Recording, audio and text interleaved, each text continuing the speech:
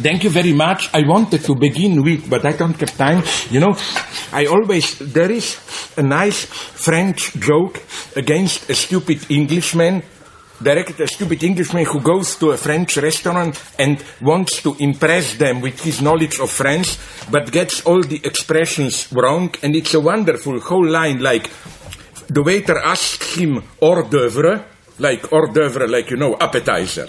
And he reads it literally, out of work, and answer, no, I'm not hors d'oeuvre. I have my job, I can pay for it, and so on and so on.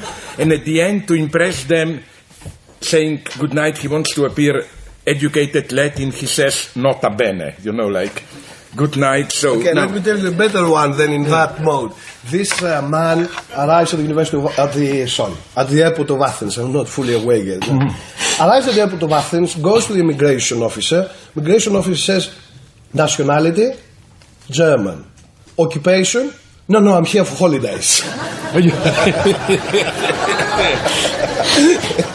But you Greeks have a limit of humor. I was once sitting beneath Acropolis in a restaurant, and they tried to convince me that there is a crisis in Greece. And I looked up and said, my God, Acropolis, my God, if you don't even have the money to renovate that building, it must really be a big crisis in Greece, And they didn't find it funny. I don't know what problems you have. Sorry, now, I have a lot to say, so let's go to work. Seriously, I promise you, this may be bad news for you. Not even one joke. It is. And some stuff that maybe a little bit you already know, at least some of you.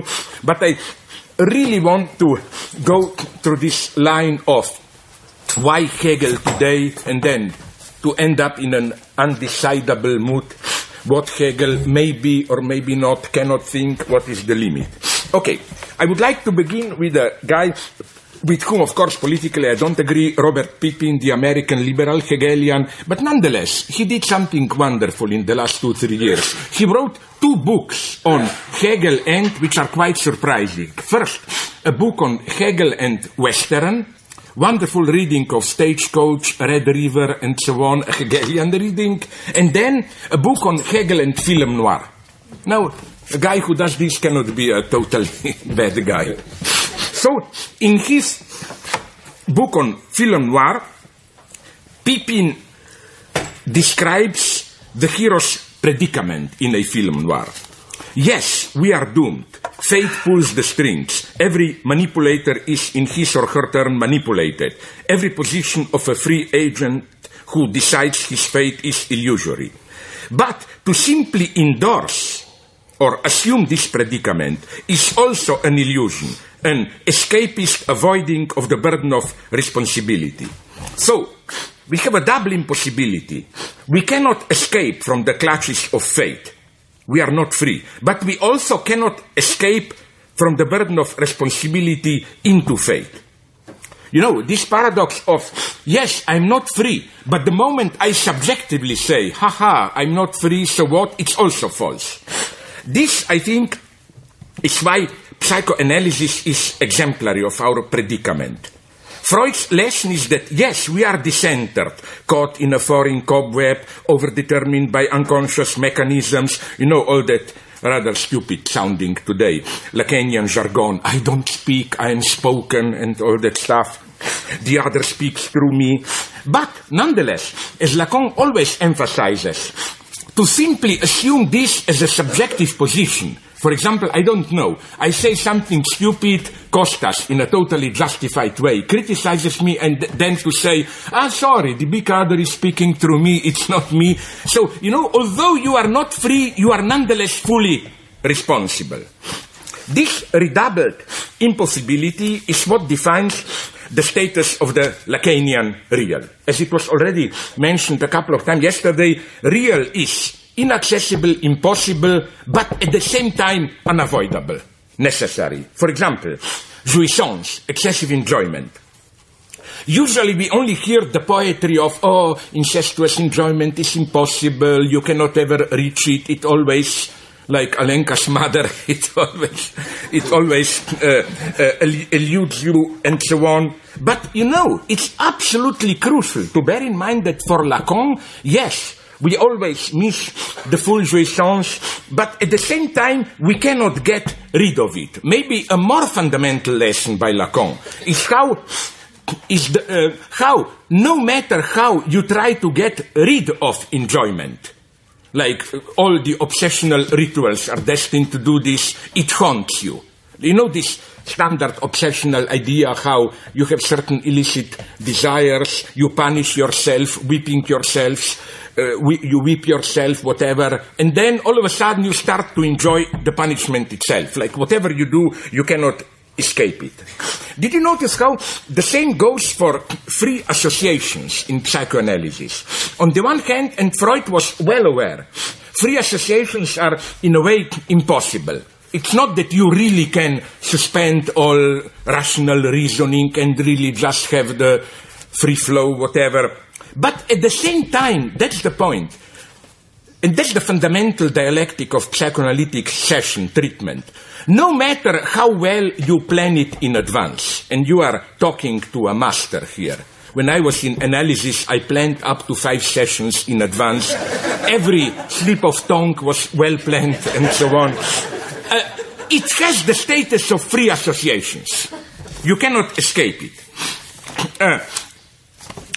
We should note here how the relationship between these two impossibilities is asymmetrical.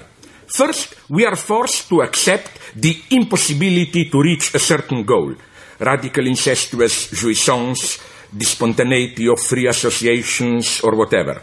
Then, we are unable to get rid of what we were in vain trying to reach. Everything we do is stained by jouissance and so on. In other words, the real, as already said, is simultaneously impossible and unavoidable. And what is not so often noticed, especially by post-colonial critics, is that the same holds for the properly dialectical status of universality.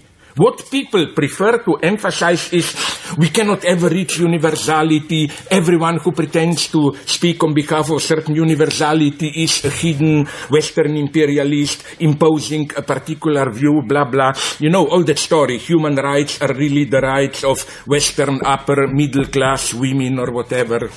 Intentional slip. But at the same time, Marx has a much more fundamental lesson that insofar as we are subject of market, we are universal. We cannot escape universality. No matter how particular you are, it's already a secondary filling in of a universal place. So again, universality is impossible. And we can play these stupid games. When I speak with a Chinese friend and tell him, your state is non-democratic, he will tell me, how do you know that we use the term state in the same way? You are imposing on me, this happened to me in India.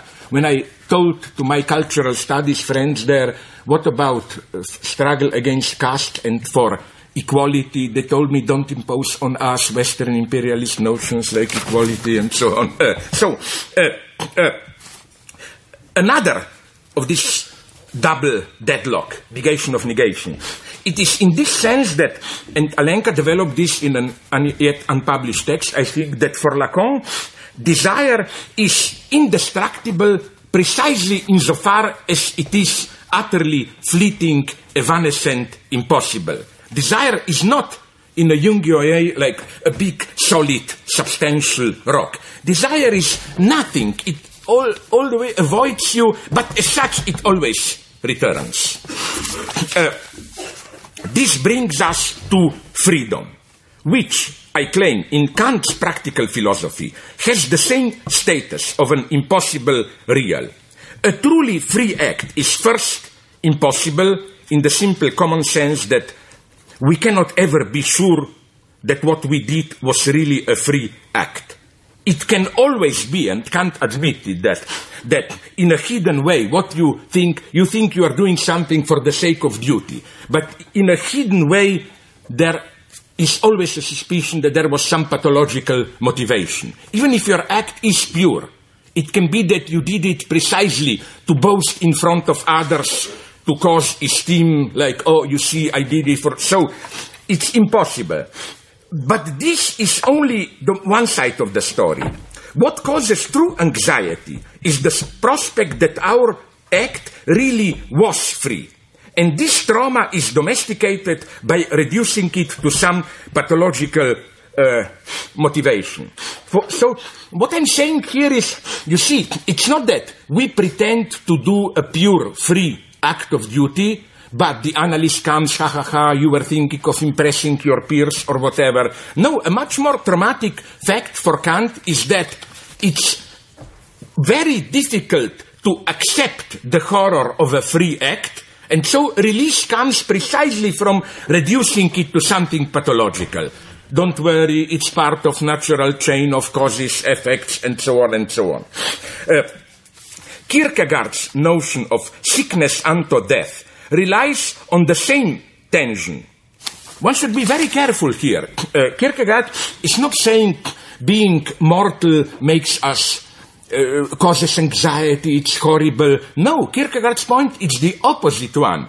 The truly traumatic, unbearable fact is to accept that we are immortal, that we are, in this sense, responsible in the afterlife, and precisely the escape is to say, ha, I can kill you, sorry, neutral example, doesn't matter, I'm a piece of, after I die, I disappear, I turn into dust, and so on and so on. So it is actually a religious talk you're giving. Sorry? It's Sunday, you're talking about immortality.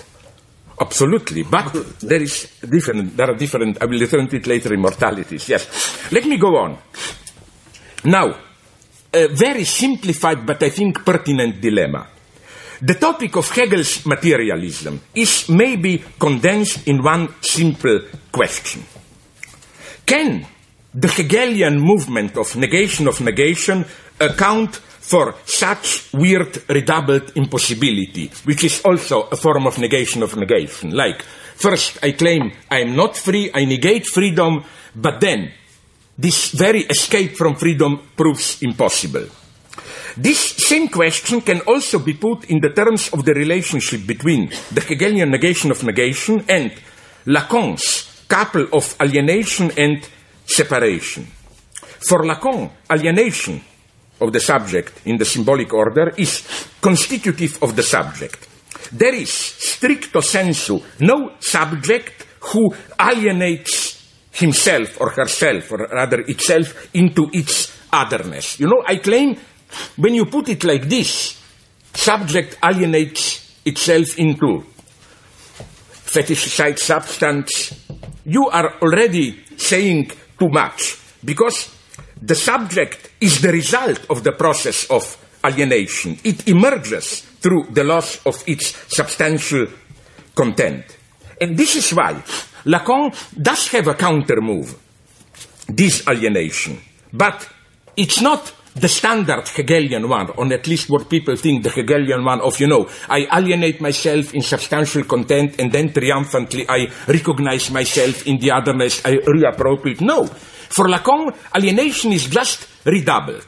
To use the old Hegelian phrase that I repeat endlessly, let's say we have, let's say ancient Egyptians have in that stupid pyramid some secrets for us.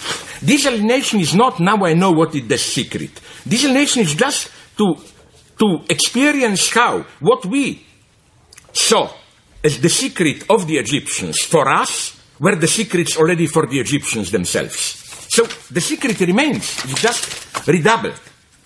Another exemplary case of such a weird redoubled negation is provided by the existential position of the self-negated pessimism. I'm talking here about a form of optimism which is in a way even worse than pessimism. This was developed by our, Alenka's and mine, good friend Aaron Schuster,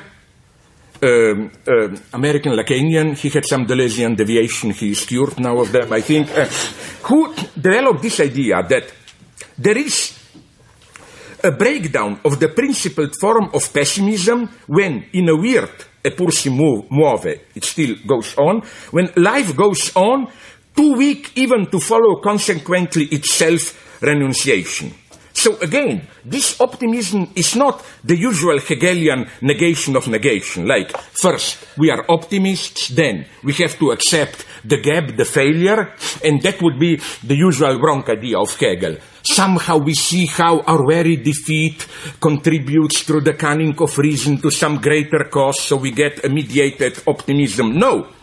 What we get is a different movement. First, optimism is negated. The subject assumes the insight into how, to cut it short, life is shit. But then, the very form of principled pessimist position is negated. You know, even to claim life is shit is too much of a principled position to assume when you really existentially think that life is shit. When you think that life is shit, if you really think it, it's too much to kill yourself or to negate it. Life goes on in a weird optimistic way where it's such a shit that I don't even have the strength to terminate it. Here is Schuster's wonderful half-a-page quote, description of this existential position. Optimism, this radical, crazy optimism, is not the opposite of pessimism. It has no positive substance or consistency, no resilient spirit that could stand on its own. But it is a further elaboration of pessimism's relentless negativity. It is what is subtracted from the nothingness of pessimism, the thorn that doesn't allow pessimism to comfortably settle into itself, to vanish into its own nihilism, yet without converting it into its opposite. Against this common sense, one should defend the mad idealist claim that the concept of pessimism is correct and life itself is wrong. If there were any ontological justice, the human species would disappear in a puff of logical smoke, like the computer in Star Trek that explodes when ordered to solve a logical paradox. The fact that life doesn't do so does not refute pessimism, but requires us to admit a certain ironic twist. Rather than the proof of an indomitable vitality and richness, this clinging to life is the supreme ontological injustice, a violent perturbation of the self-cancelling nothing. End of quote. And again, I will just briefly mention it, how the same goes on for immortality, not only in the already described Kierkegaardian sense, but also in the sense of the undead and so on and so on. Immortality, mortality, but then there is some immortality which is even lower than mortality itself, vampires, undead, and so on and so on. Okay, so again, my question is, where does Hegel stand with regard to all of this? Can a Hegelian mechanism, the basic formal matrix of the dialectical process, can it account for this strange, what I called in one of my earlier books, downward synthesis, where the third term is not some kind of a higher synthesis, but the lowest of the lowest, as it were? Let me approach this topic through another point, through a detour. Thinkers as different as Nietzsche, Heidegger, or Derrida all conceive their own age as that of the critical turning point of metaphysics. In their or our time, that's the idea, metaphysics has exhausted its potentials, and the thinker's duty is to prepare the ground for a new post-metaphysical thinking. I think that Derrida is more ambiguous here, but at least in some of his earlier texts, even he says, like, the closure of metaphysics, we are approaching a certain 0 point. With Heidegger, it's evident technology as the exhaustion of possibilities, and metaphysics. More generally, the entire Judeo-Christian tradition, up to our postmodernity, is determined by what I'm tempted to call the Hölderlin paradigm. You know, Hölderlin's famous "Wo aber Gefahr ist, wächst das Rettende auch." Where the danger is, grows also what can save us. So again, within this paradigm, the present moment appears as the lowest point in the long process of historical decadence. The flight of gods, economic alienation, social alienation in Marxism, whatever. But the danger of the catastrophic loss of the essential dimension of being human also opens up the possibility of a reversal, Kehre in Heidegger. The arrival of new gods for Heidegger, proletarian revolution for Marx. So where the danger is, the extreme excursion, there is also hope for a reversal. So how does Hegel stand towards this? My claim is that although Hegel is usually taken as the clearest case of this paradigm, utter alienation, then the thing turns into its opposite, that Hegel is not part of this paradigm. A certain historical teleology is wrongly associated with Hegel. The common sense or textbook idea of Hegel is that there is a naive beginning, an immediacy which lacks inner wealth and articulation, then development means dispersion, fall, up to the utter alienation which opens up the possibility of reversal. Paradoxically, I claim it is Marx, not Hegel, who follows this logic. Especially in his famous manuscript on pre-capitalist modes of economic production. For Marx, the uniqueness of the capitalist mode of production resides in the fact that in it, I quote here Marx, labor is torn out from its primordial immersion into its objective conditions. And because of this, labor appears on the one side itself as labor, and on the other side, the labor's own product as objectified labor obtains against labor a completely autonomous existence as value. End of quote. The worker thus appears, quote, as objectless, purely subjective capacity of labor, confronted with the objective conditions of production as its non-property, as a foreign property, a value which exists for itself as capital. However, the quote goes on, this extreme form of alienation in which, in the guise of the relationship of the capital towards wage labor, productive activity, appears as opposed to its own conditions and to its own product, this extreme alienation is a necessary point of transition, and for that reason in itself, in an inverted form, it already contains the disintegration of all limited presuppositions of production, and even creates and produces the unconditional presuppositions of production, and thereby all material conditions for the total universal development of the productive forces of individuals. End of quote. So history is thus the gradual process of the separation of subjective activity from its objective conditions. That is, from its immersion into the substantial totality. This process reaches its culmination in modern capitalism with the emergence of the proletariat. This substanceless subjectivity of workers totally separated from their objective conditions of work. This separation, again, is already in itself their liberation because it creates this free point of pure subjectivity as a point of reference, standpoint from which collective subjectivity can reappropriate the alienated objective conditions. And of course, that's the Hölderlin paradigm of Marx. Today we are approaching that point of possible reversal. But again, is this process of subjective division, alienation, and then the final reversal really a Hegelian one? The first thing to note is that this kairos position of finding oneself just before the reversal of danger into redemption is never that of Hegel. The Hegelian historical moment is not the moment of the highest tension when the teleological resolution seems near, but it is Hegelian position, specific historical experience, I claim, is the moment after when the resolution is accomplished but misses its goal and turns into a nightmare. At this moment, the Hegelian problem is how to remain faithful to the original goal of liberation, how not to turn towards a conservative position to say, it was a mistake, nihilistic mistake.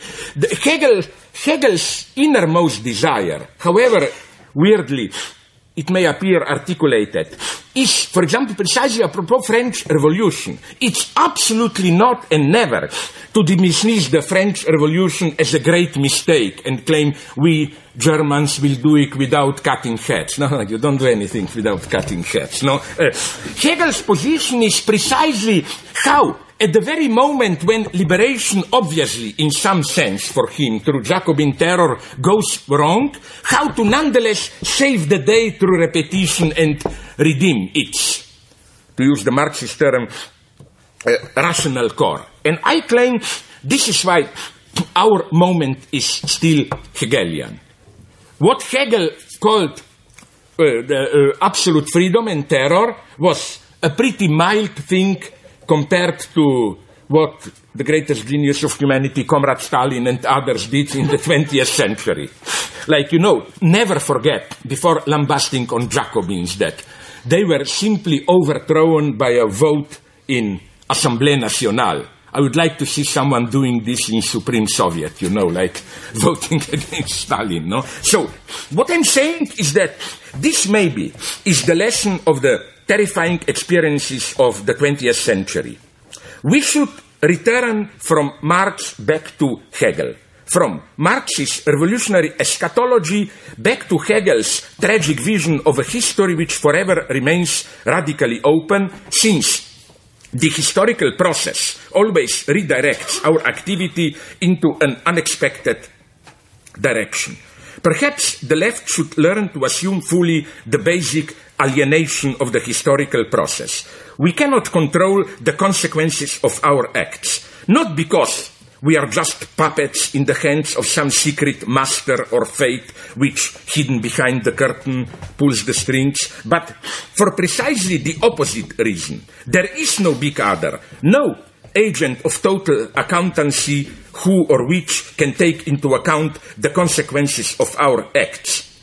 This acceptance of alienation, therefore, in no way entails a cynical distance. It implies a fully engaged position, but a position aware of the risks involved. There is no higher historical necessity whose instruments we are, and which guarantees the final outcome. All we have is our activity open to all the risks of an open, contingent history. Or, to put it at a more conceptual level, this means that the conclusive moment of the dialectical process is not a synthetic unity, a return at a higher level to some form of the one. For Hegel, alienation is also, I claim, constitutive of the subject, in the radical sense that subject does not pre-exist its alienation, but emerges through it. This is an important point. For Hegel, it's to fetishize, the subject already too much to claim subject alienates itself. No, it's only nature that alienates itself from itself. And, the self in self-alienation is nature, not subject. Subject is the outcome of the self-alienation of nature. So again, as I already said, here things get interesting because, of course, we should assert some kind of irreducible alienation. But don't be afraid. It's not the Marxist alienation where some big other substance controls us. No, that's precisely the illusion. Alienation can be overcome, but precisely in the sense of the Marxist alienation. Where fate, market, whatever controls us. What we can do is to see how, as Lacan would have put it, the big other doesn't exist. For example, in history, there is no higher historical necessity, substantial historical agent, world spirit, and so on. I'm here totally against Charles Taylor and that naive subjectivist reading of Hegel, as if Hegel thinks that above us individuals there is some kind of absolute subject who pulls the strings behind. But nonetheless, because self-alienation of nature is constitutive of subject, When you break out of alienation, again, you don't get this overblown narcissistic subject who appropriates the other. You just get the gap is displaced. The gap, this is how I think we should reread this alienation. Not in the sense that we abolish the gap, but in the sense that when we experience ourselves as alienated from the other, that we see how this alienation should be displaced into the other itself. There is no other, substantial other with regard to whom we are alienated. The gap is redoubled. And now a little bit more of philosophy. This brings me again to Heidegger. What we confront with late Heidegger is, I think, the problem of historicity at its most radical. I think, if you ask me, that Heidegger is the most radical imaginable philosopher of historicity. In what sense? Late Heidegger's Ereignis, event, historicity, is historicity which goes, as it were, all the way down, which cannot be reduced to the deployment or revelation in history of a non-historical absolute. To put it in not quite appropriate terms of German idealism, Heidegger's achievement is to elaborate a radically historicized transcendentalism. The Heideggerian historicity is the historicity of transcendental horizons themselves, of the different modes of the disclosure of being, with no agent regulating the process. Here one should defend Heidegger. Ereignis is not some hidden god who said to humanity, here now you have the message Aristotelian for antiquity, it's the modern era, now I'm sending you the message of subjectivity, technical exploitation of nature. No, Ereignis is Ilia as Gipt. It's totally non-substantial play. There is nothing behind it. For Heidegger, the ultimate horizon is the horizon of this Weltspiel, as he puts it, of play of different transcendental horizons. Like, for example, which is why, for Heidegger, he, at a much higher level, Heidegger does the same thing, I claim, as a somehow ridiculous figure of West Coast American pseudo-follower of Foucault, who, I tried it once, tried to ask a Foucauldian discourse analyst, what is this table? And he will tell you, the only question we can ask is, in what discursive regime can we even speak about a table, and so on, you know? Or, do I have an immortal soul? In what discursive, like, as if the ontic question, to put it naively, is totally subordinated to that of the ontological horizon. And Heidegger is here consequent. That is why for Heidegger, the ultimate catastrophe is always the ontological one. And he likes to repeat this courageously, even apropos of the threat of atomic catastrophe, no? He says that, for example, or ecological catastrophe, he says openly that the true catastrophe is not if humanity will destroy itself ontically on our Earth. The true catastrophe already happened the moment we dwell in the technological universe, and so on. But now comes my problem.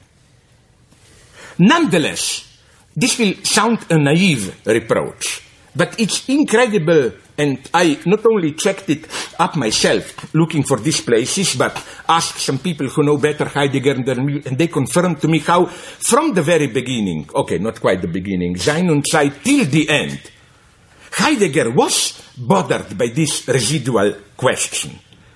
Because he knew very well, he was a serious philosopher, that transcendental constitution is not creation. It's just the opening up of a horizon of disclosure of being. So Heidegger was again and again raising, and I love him most at those points, this totally naive question.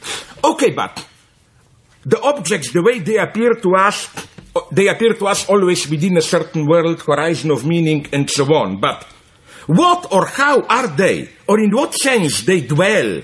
We cannot talk of existence, because existence is for Heidegger always within an ontological horizon. Outside this horizon, this question persists throughout. For example, from 1931, in a letter to Elisabeth Blochmann, Heidegger writes, I often ask myself, this has for a long time been a fundamental question for me. What nature would be without man? Must it not resonate through him in order to attain its ownmost potency? I claim that here Heidegger almost rejoins late Schelling or Benjamin, Benjamin's idea of how, for example, the well-known passage from Benjamin. The past carries with it a temporal index by which it is referred to redemption. There is a secret agreement between past generations and the present one. Our coming was expected on earth. So, what Heidegger is hinting at is that we should bring this logic to the end. It doesn't hold only for human history, that like later the last big revolution will retroactively redeem earlier revolution, but that it holds even at a more radical level for the very relationship between what in inappropriate terms we call human being and nature. That is to say, back to the quoted passage from Heidegger, one should note that this passage about what is nature outside humanity, with no relation to humanity, is from the period immediately after Heidegger's lectures on the fundamental concepts of metaphysics, from 2930, where the same question is also formulated as a Schellingian hypothesis that perhaps animals are, in a hitherto unknown way, aware of their lack, of their poorness, so that there is an infinite pain pervading the entire living nature. Quote from Heidegger, if deprivation in certain forms is a kind of suffering, and poverty and deprivation of world belongs to the animal being, then a kind of pain and suffering would have to permeate the whole animal realm and the realm of life in general. What I want to do is to save this Heidegger from the obvious temptation of some New Age mystical reading or whatsoever. The choice Heidegger is confronting here is the following one. According to his basic position, the reproach that the definition of animal as, poor in the world, weltarm, and of stone as weltlos, without world, they imply reference to the human, opened up to a world, and so this would be the transcendental solution, that when Heidegger talks about animals as weltarm, poor in the world, he simply means that we, as humans, are always within the horizon of opening up, dwelling within a world, and from this point, we cannot but experience animals as weltarm.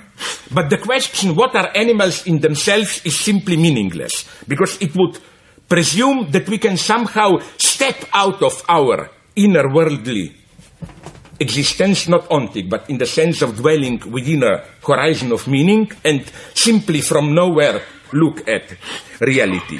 However, as if himself doubting the sufficiency of this transcendental reply, Heidegger hints at another position. Not that things are simply there in the worldless reality, but that they're deprived of the world. Situation, status, is not just the way we perceive them from our human position. It is something that characterizes them there immanently. Heidegger refers here to an old motive of German Romanticism, I already mentioned it, from Schelling to Benjamin, the motive of the great sorrow of nature, or, as Derrida paraphrases Benjamin, Derrida in his wonderful short book, The Animal That I Am, quote, it is in the hope of requiting that sorrow, of redemption from that suffering, that humans live and speak in nature. It's a beautiful mystical thought that our human speech exploded to redeem nature from its suffering.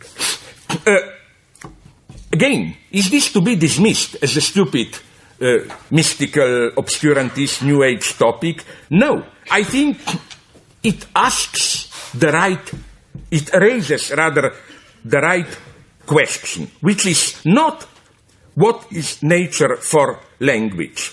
Can we grasp nature adequately through our language? But the true Hegelian question, which is the opposite one, what is language for nature? How does the emergence of language affect nature? Aaron Schuster, again, drew attention to how Lacan himself oscillates here between the predominant transcendental approach and some timid hints to its beyond. It's interesting how, again, Lacan here, if you read him closely, is caught in exactly the same predicament as Heidegger. On the one hand, Lacan's official position is the symbolic order is the ultimate horizon. You know, all that we are always already in language, blah, blah, and all that we can do is like in a Platonic mode to concoct, invent beautiful stories, to develop myths about what went before. But it's not as simple as that. Often Heidegger hints, Lacan, that the symbolic order is a reaction to some radical deadlock. Of course, he doesn't use these mystical terms, sorrow in nature, but deadlock, being at a loss, dislocation, which is already there in nature. Again, I quote, so that the Freudian Unbehagen in der Kultur should be supplemented by an uncanny Unbehagen in der Natur. It's not simply that nature is this homeostatic, healthy universe where,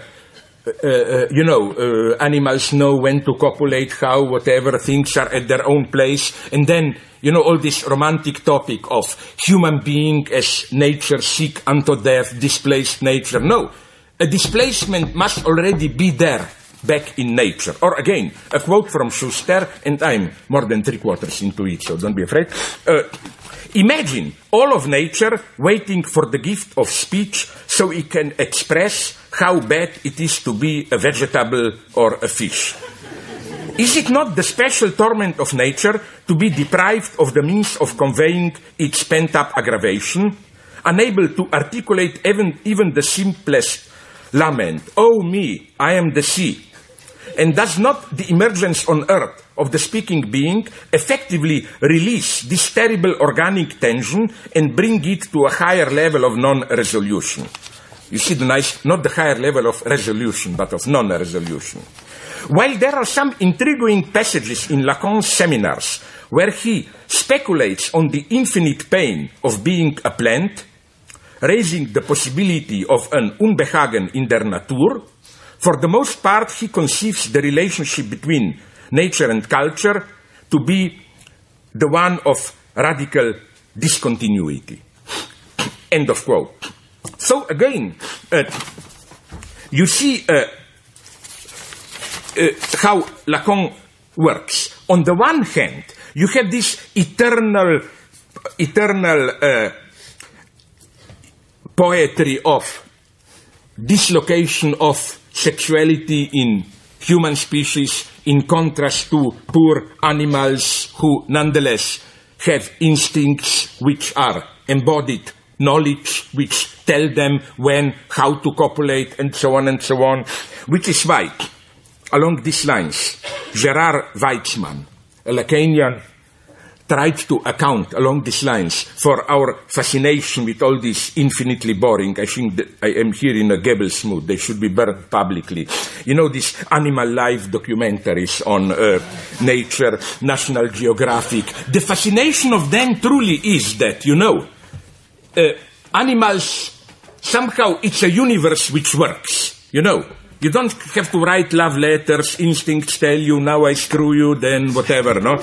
And I think we should go here even a step further. When you watch in these ambiguous channels like National Geographic, sometimes they also have reports on human communities. But usually it's some isolated Alaskan or Midwest small town which is treated precisely as a small animal kingdom, where local Americans know, now I get drunk, now go to the store, or to go to the end, now I buy a gun and go to a school and kill half of them. It's all part of natural balance. But I think, and here I refer to, did you already publish it, or am I still free to appropriate it myself, Alenka? How Alenka developed this point, how one should risk a step further, not a New Age mysticism, that there is some secret awareness already in nature, but to put it very simply, that, you know how Eric Hobsbawm speaks about invented traditions, how we retract that maybe nature, in this homeostatic sense, is the ultimate invented tradition. And maybe true materialism begins when you transpose the dislocation, gap, whatever, that is perceived as specifically human, like, you know, nature in itself, Mother Earth loving us all, whatever, and then that when we transpose this gap back into the origin, back into nature itself. And I refer here to Alenka, in a text not yet published, she again developed all this in detail, precisely apropos sexuality. How, in a crucial passage, when Lacan introduces the term of lamella in Seminar 11 for fundamental concepts, he says something which passes unnoticed. He says, I quote it, Lacan, lamella is what is subtracted from the living being by virtue of the fact that it is subject to the cycle of sex, reproduction, and so on and so on. So be careful here. The deadlock is already there in nature. Again, this doesn't mean any kind of teleology, but it means that human speech is not a fall from some natural balance, but a reaction working through a fall which is there from the very beginning. Now, the last couple of pages with the political point, I think that all that I'm trying to say was said beautifully by Wagner in his Parsifal, whose final message is, in German, Die Wunde schließt, der Speer nur, der sie schlug. The wound can be healed only by the spear that made it, smote it, cut it. Hegel says the same thing, although with the accent shifted into the opposite direction. The spirit is itself the wound it tries to heal. That is to say, what is spirit at its most elementary for Hegel? It's the wound of nature. The spirit of human subjectivity is the power of differentiating, of abstracting, of tearing apart, of treating as self-standing what in reality is part of an organic unity. Spirit is nothing but the process of overcoming natural immediacy and organic unity. The process of mediation of this immediacy. So, spirit's return to itself creates the very dimension to which it returns. At a more formal level, in his Logic of Reflection, at the beginning of Book 2 of Logic of Essence, Hegel uses the unique term that I mentioned yesterday in debate, absoluter Gegenstoß, recoil, counterpush, counterthrust, or I prefer the movie Counterpunch. A withdrawal from that creates what it withdraws from. A quote.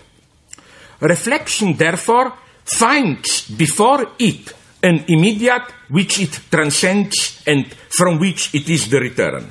But this return is only the presupposing of what reflection finds before it. What is thus found only comes to be through being left behind. The reflective movement is to be taken as an absolute recoil, absoluter Gegenstoß, upon itself. From the presupposition of the return into itself, that from which essence comes, and is only as this return, for this presupposition is only in the return itself. End of quote.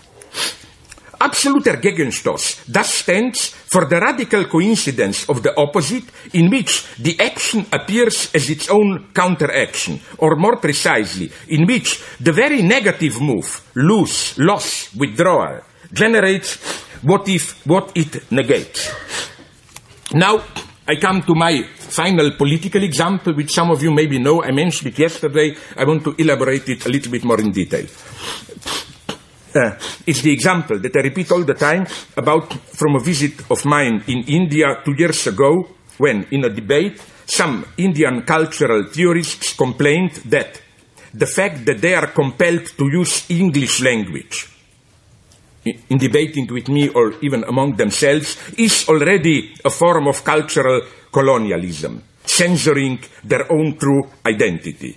Their line of argumentation was something like, we have to speak in an imposed foreign language to express our innermost identity. And does this not put us in a position of radical alienation? Even our resistance to colonization has to be formulated in the language of the colonizer.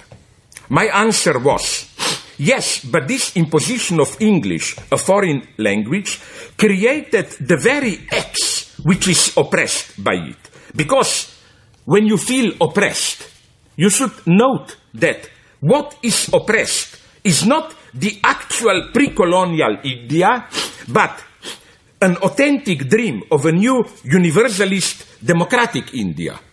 And this dream emerges through very colonization. Malcolm X, one of my authentic heroes, the one, Denzel Washington, to put it in human terms in the film, was following the same insight when he adopted X as his family name. It's not as some commentators wrongly think that he was fighting on behalf of the return to some primordial African roots and X stand for, you see, evil white men deprived us of the very roots. No.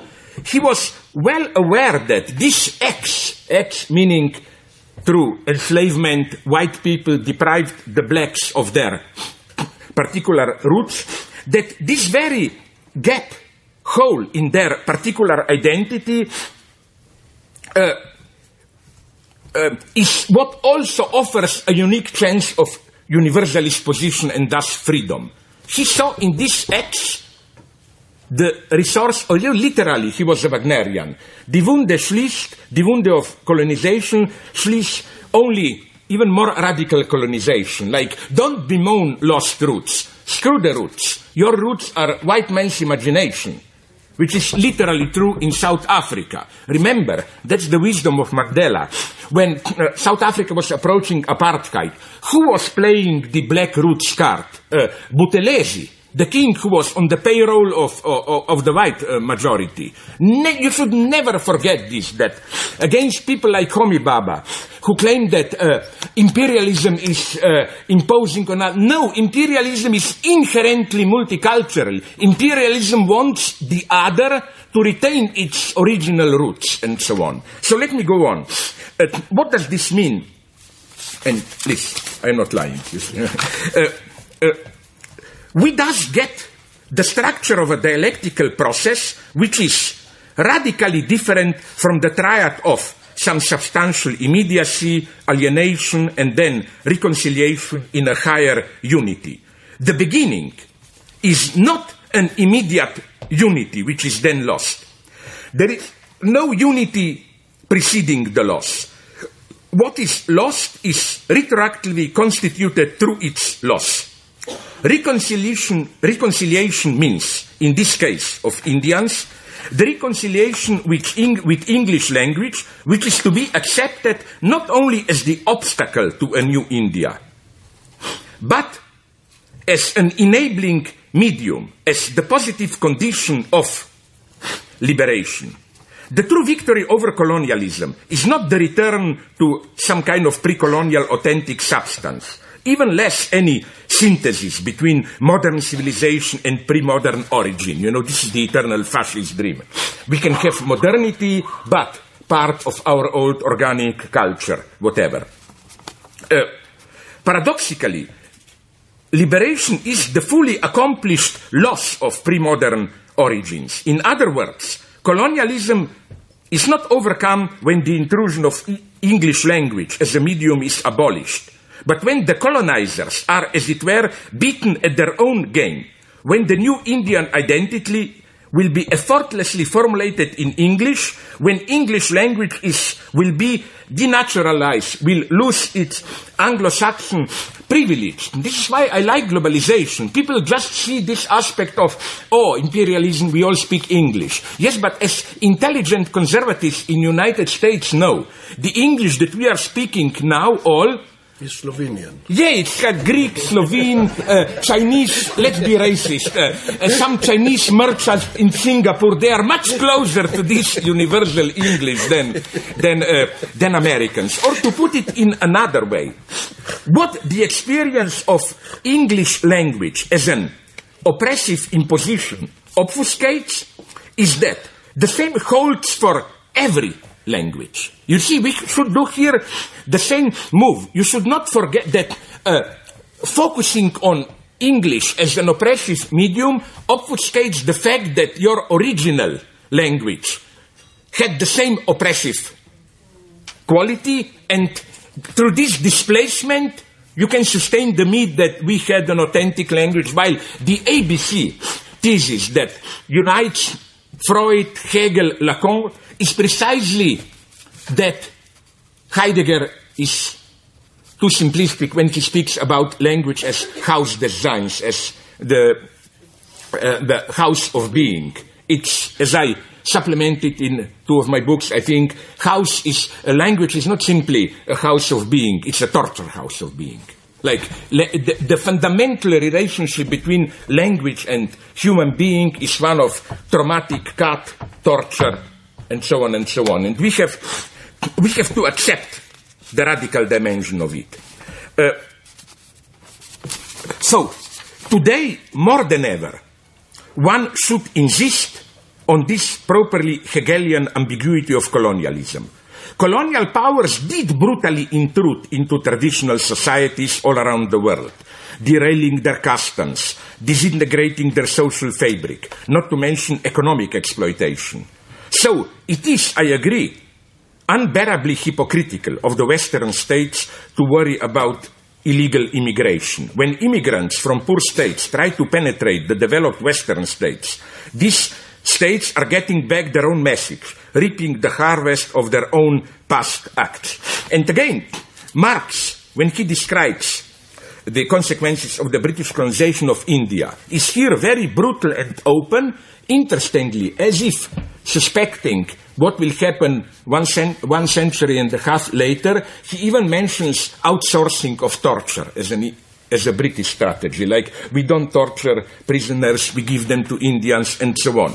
But one should never forget how it is precisely apropos the wound of colonialism that Wagner's Die Wunde schließt der Speer nur der sie schlug holds. The very disintegration of traditional forms opens up the space of liberation. You see my point? My point is what appears to be the deepest wound of colonialism gives you, the colonized, the chance to become more universal than we stupid Westerners ever were. You can beat us on our own terrain. You have the unique chance, as Malcolm X saw it, to create an authentic universality against our effectively limited universality. To get this point, we should bear in mind that the universality that I'm talking about here is not a common feature uniting different cultures or societies. I'm not talking about that. My God, I hate those books. You know, those UNESCO presentations of world culture where, this culture, that culture. No, I'm not for a leftist pseudo-multicultural answer to clash of civilizations was, I think, unfortunately, the Spanish once, Zapatero, Prime Minister, proposed the formula of pact among civilizations. No, that's the worst thing that can happen.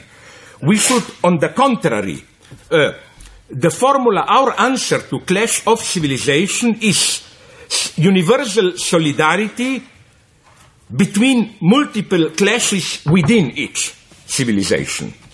The same struggle runs across different civilizations. So the topic of West versus the subaltern should be subordinated to the topic of which is the same struggle that we share. What I see in the West is, for example, the ongoing struggle between the twin powers of neoliberal global capitalism and its dark shadow. New forms of racist fundamentalism on the one side and forces of radical emancipation, Kostas mentioned them the first day, on the other side.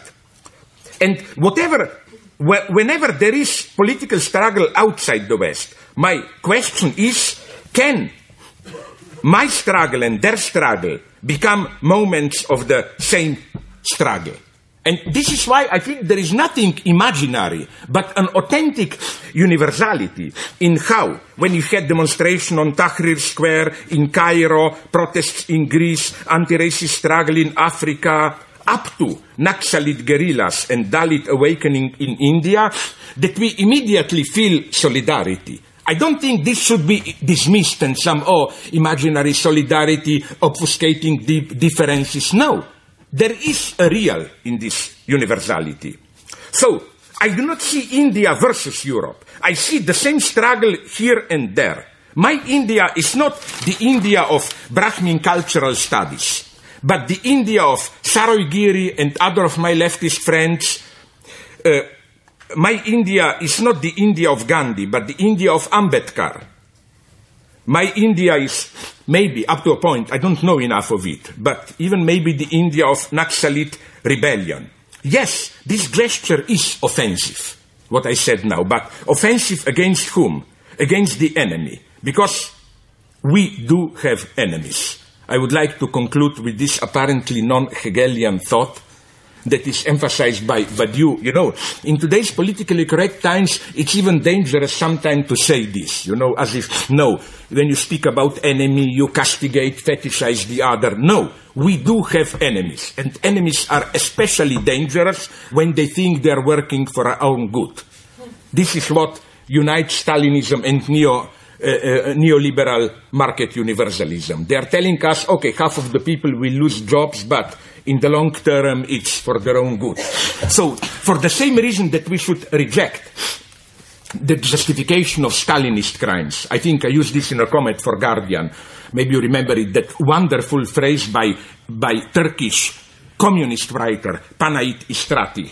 He visited Moscow in mid-30s and got, of course, into a debate about the Stalinist purges, and some Stalinists told him, but that's the price of our progress, and he evoked, as Stalinists like to do, some obscene proverb, you cannot bake an omelette without breaking some eggs, no? Incidentally, a friend of mine, a Slovene Lacanian, now looked into it and found that among Yugoslav communists, the obscene proverb used to justify crimes was usually a sexual one.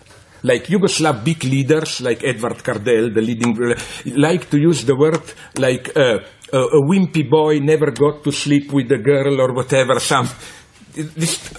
Okay, what I want to say is that what happened is that after hearing this, maybe but it's a wonderful reply. Oh, you cannot make an omelette without breaking eggs. You know what Panayit Istrati answered? Yeah, I got your point. I see broken eggs all around, but can you finally show me the omelette? Where is the big omelette?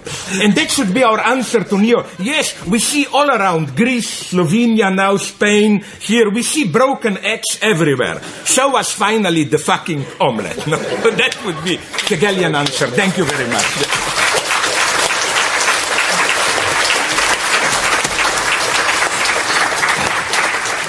Thank you, Slavoj. Appropriately religious talk for a Sunday morning. Excellent. Now, let me start with a pretty naive question. In the midst of all these Hegelians, I know my Hegel, but I haven't read the literature. Is this Zizek or Hegel? Let me take it's a non-Hegelian question, okay. And I mean this literally. Yeah.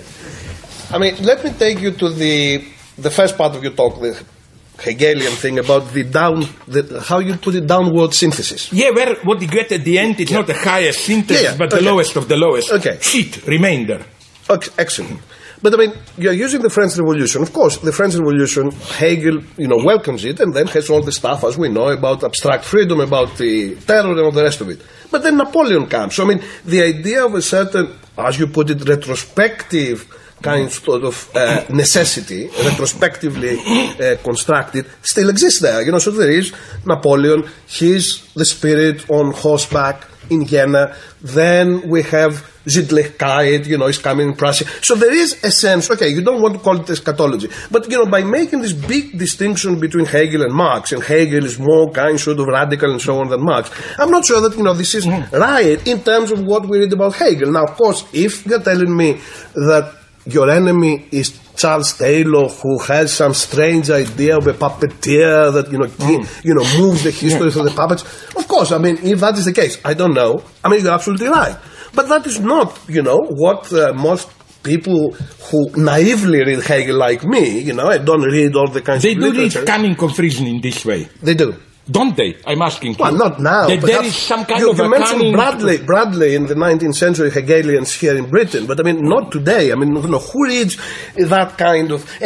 But more importantly, why is Marx more eschatological than Hegel? I mean, the wonderful political writings of Marx have nothing to do about eschatology. The 18th Brumaire, sort of all that kind of stuff, which is not about... I mean, of course, the whole of modernity believes in a certain periodization. You keep using the terms postmodernist, pre-modern, modern. But this is a totally modernist position. Everyone uses those classifications. Similarly Hegel, similarly Marx. So, why, I mean, what is the stake between this big sort of return to Hegel against... Okay, I will tell you exactly. So, I mean, this is Zizek, this is not Hegel, that's what I'm saying. And now that's great, I mean, I'm not against it. You will get the full answer a long letter into your prison cell in Gulag.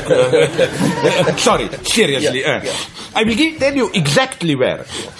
Where Hegel is for me more materialist is precisely where Marx, when he says the owl of Minerva takes off only in the evening and at so dusk. On. It flies at dusk. Yeah, which means Marx does something which for Hegel is absolutely prohibited. It is to adopt now, in present moment, a position of knowledge of history, where history goes, which justifies you in what you are doing now. This position of having somehow transcendent historical knowledge. We are at this point, and then the idea of revolution. This was wonderfully developed, but this is why I think he is not a Hegelian Lukács, precisely in this sense, in history and class consciousness. This idea of a proletarian revolution as a totally transparent act, not in any metaphysical sense, but like we know where history is going, and we jump on that wagon, and we do something, and we know what we do.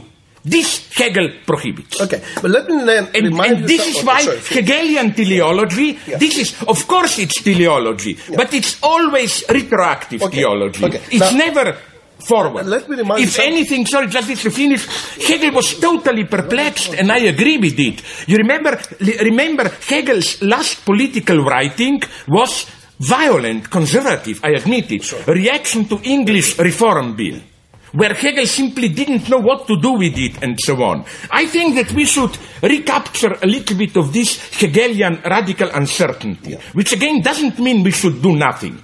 Sorry. Okay, I mean, in terms of the uncertainty, in a sense, in that part of your talk today, you go towards a kind of relativism, which is your greatest enemy. I mean, you are the guy who keeps attacking relativism. But let me say something different, however. Kant, in one of these revolutionary writings, I think either Perpetual Peace, yes, or Cosmopolitan, I don't remember which, he has this wonderful idea that nature, who is a kind sort of the spirit for him, will end up in cosmopolitanism eventually, in perpetualism. And then he has one lovely little paragraph which says, of course I do have my doubts, but because I'm Kant, because I'm an important philosopher, I'm going to come out and say these things because by just saying them, I help them come about. In other words, that the role of the intellectual, the philosopher, is while he has his doubts, to participate and therefore push the historical trajectory towards that end that in his mind is also necessary will come about. So to that extent, and this is, in terms of your work, in terms of your political writings, you go out on political activity, you go out and say, this is what has to happen. You ask me all the time, and you will ask the Greek left leader on Wednesday in Zagreb, sort of what is your program, what you're going to do after the day you get to come. And of course, that means that you want a program. In other words, you want to become a part of this historical becoming, and therefore you create a narrative, perhaps even an eschatological or teleological, precisely because you want the end to come faster or to come at all. So to that extent, it is not just a question of some kind of stupid mechanical eschatological necessity that you are projecting. It is seeing yourself as part of that process, and therefore using whatever means are available to you, including perhaps a kind of stupid history narrative of necessity, in order to push in that direction. I got your point. It's a very nice point. But first, let me go step by step. We don't have time to go into it, but the two of you, Catherine and Rebecca, have written a lot about it, that, relativism, why not? I claim, I don't have time to develop it now, that what Hegel calls absolute knowing is the most radical self-relativization that you can imagine. Absolute knowing is not I know everything, because for Hegel, and Lukács develops this nicely in History and Class Consciousness, for Hegel, the problem with relativism is not that it's relativist, but it's not relativist enough. It always presupposes a kind of outside meta position from which you see the relativity. Absolute knowing means when you yourself fall fully into relativism so I don't see any problem there. Again, what you said about politics, yes, but all I want is this type of that we fundamentally accept that the result is radically unknown. That we don't dismiss the fact, I'll put it like this. The way Hegelian canon of reason is read is usually nonetheless in the bad teleological sense. Like, for example, I am a bad guy, I kill people to take power. But if my name happens to be Julius Caesar, nonetheless, I'm an unconscious tool of higher necessity, and precisely in following my basest instincts, I play a role, blah, blah, blah. The way I try to read Hegel, and here I draw your attention to a book that I like very much. This is, after the ladies we have here, maybe the last man who wrote a good book on Hegel, Gérard Lebrun, his two books, that Hegel is not saying this. Hegel is saying no. For example, Lebrun takes the case of Rubicon. It doesn't mean it was destined from the very beginning for Julius Caesar to cross Rubicon. No, at that time he had the freedom. But to put it in these wonderful dialectical terms, once he crossed Rubicon, crossing Rubicon retroactively became his fate. And that's absolutely fundamental for Hegel. Canon of reason does not mean that that there is a big agency which, as it were, uses you for its hidden purposes. No, it means more something what Stephen Jay Gould would have called exaptation. You do something, it goes wrong, and then in a contingent, improvised way. So this is why I even think that Hegel, what he calls canon of reason, is even more canon of unreason, in the sense that one thing that you can be sure of is that whatever you do, it will always go wrong. And Hegel's problem is how to make use of things going wrong. That's just a more modest position. And yes, I'm modest here. I'm not afraid what you said. But I agree with you where I say the art is not to connect this to yesterday's debate. Isn't our problem how not to draw from this radical openness the cheap, liberal, modest, relativist position in the sense of things may go wrong, so let's not do anything radical, let's be modest, and so on. This is false. This position is false. One should go to the end risk everything for it, and so on and so on. Just two more things, very briefly. Hegel, French Revolution, as you, Rebecca, demonstrated nicely in the book, there is nonetheless one big difference. Kant, for example, is fully aware of the ambiguity of French Revolution, but he simply keeps the two sides apart. On the one hand, this fucking who cares inner feeling, enthusiasm, big. Then you go to Paris, they are chopping heads and so on. Hegel is the only one I know, and I hope I'm correctly referring to you, who is ready radically to bring the two sides together. Yes, French Revolution is the ultimate sublime event, and yes, it did necessarily turn into horror. He is not afraid to think the two together. Hegel knew absolutely and accepted it that there is no 89 without 93. You know, that you cannot say, oh, if the French were to be intelligent, 89 would be enough, no Jacobins, and so on. That's for me, Hegel.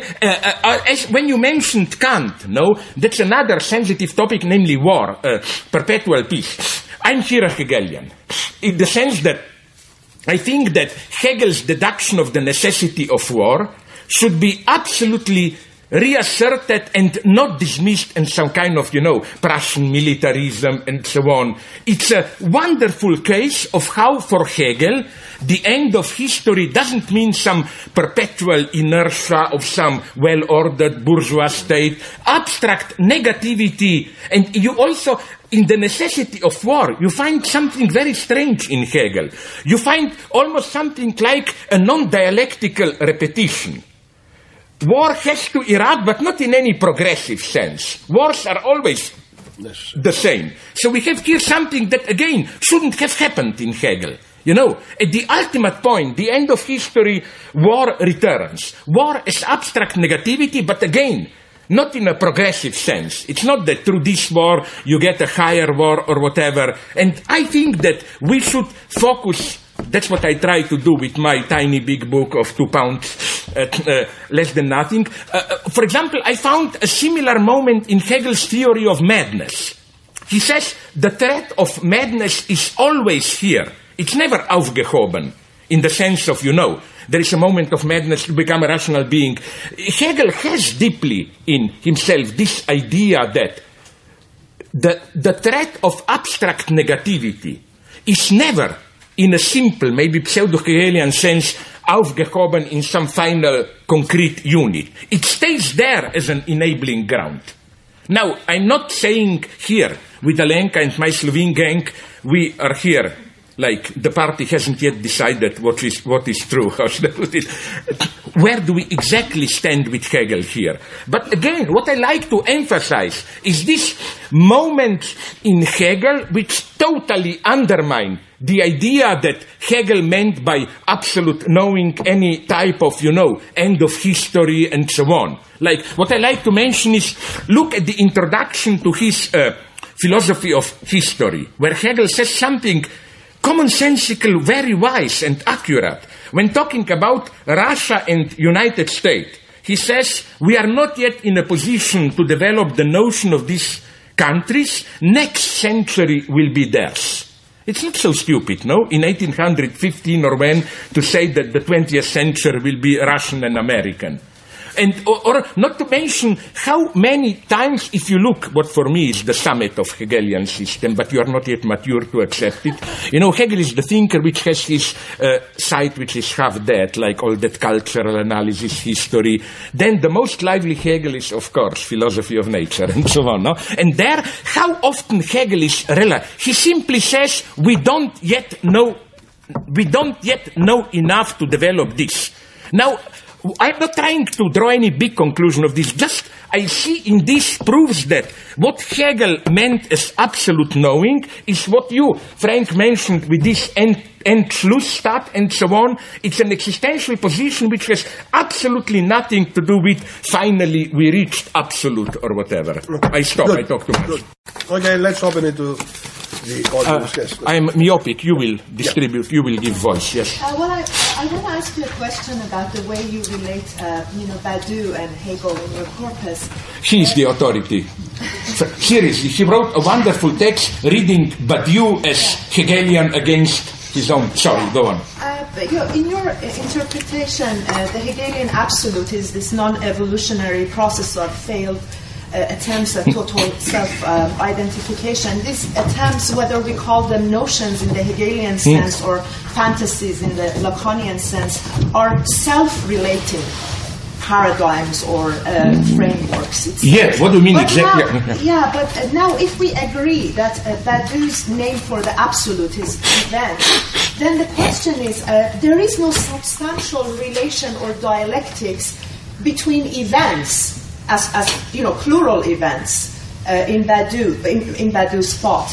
And that's precisely why Badiou can ignore political economy or even class struggle in his philosophy and in his politics. This is an interesting point. Can you develop it minimally? I don't get it, but I would like to believe you. I don't get it. Why? Because there is no relation between events, but you cannot get political economy. Yes, because then class struggle, you have to develop it, in a sequence.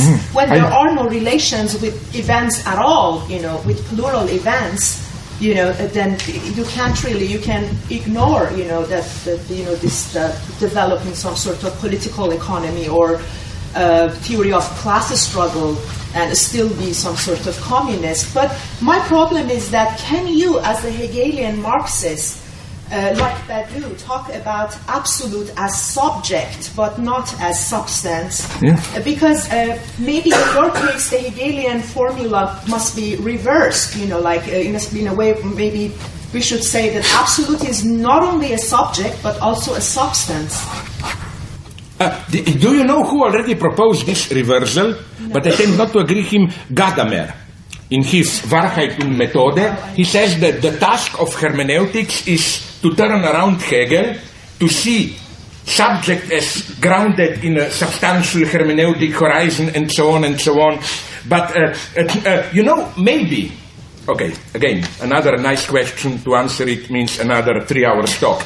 Just this, that maybe the key is, again, in what do we mean by the term absolute. Absolute for me is just, absolute means a certain structure of self-referentiality, and it's not absolute in any stupid sense of, absolute. Absolute is something that changes, that can disappear, whatever. But I would maybe put it in this way, to give you a formula. When you talk about this constant process of subjectivation, for instance, in Lacan, there is, it's true, it's not, but there is... This is a very tricky question, because I think that you are obviously half, at least, a Lacanian. Then you must know, do you know a wonderful book by François Balmès, Ce que Lacan, is it Lacan or Heidegger? Ce que Lacan did the letter, on the relation between Heidegger and Lacan, where he draws attention to how the term subjectivization is more of the early Lacan, where subjectivization means subjective through symbolic appropriation, but the true enigma is late Lacan's notion of subject, where, surprisingly, in his, I think, Logique du Fantasme and so on, Lacan violently, in a good sense, returns to Cartesian cogito, in an explicit move against Heidegger. Why that? So again, it all depends, what do we mean by subject? In this sense, I'm tempted to remain Hegelian, because substance is for me the full consistent other.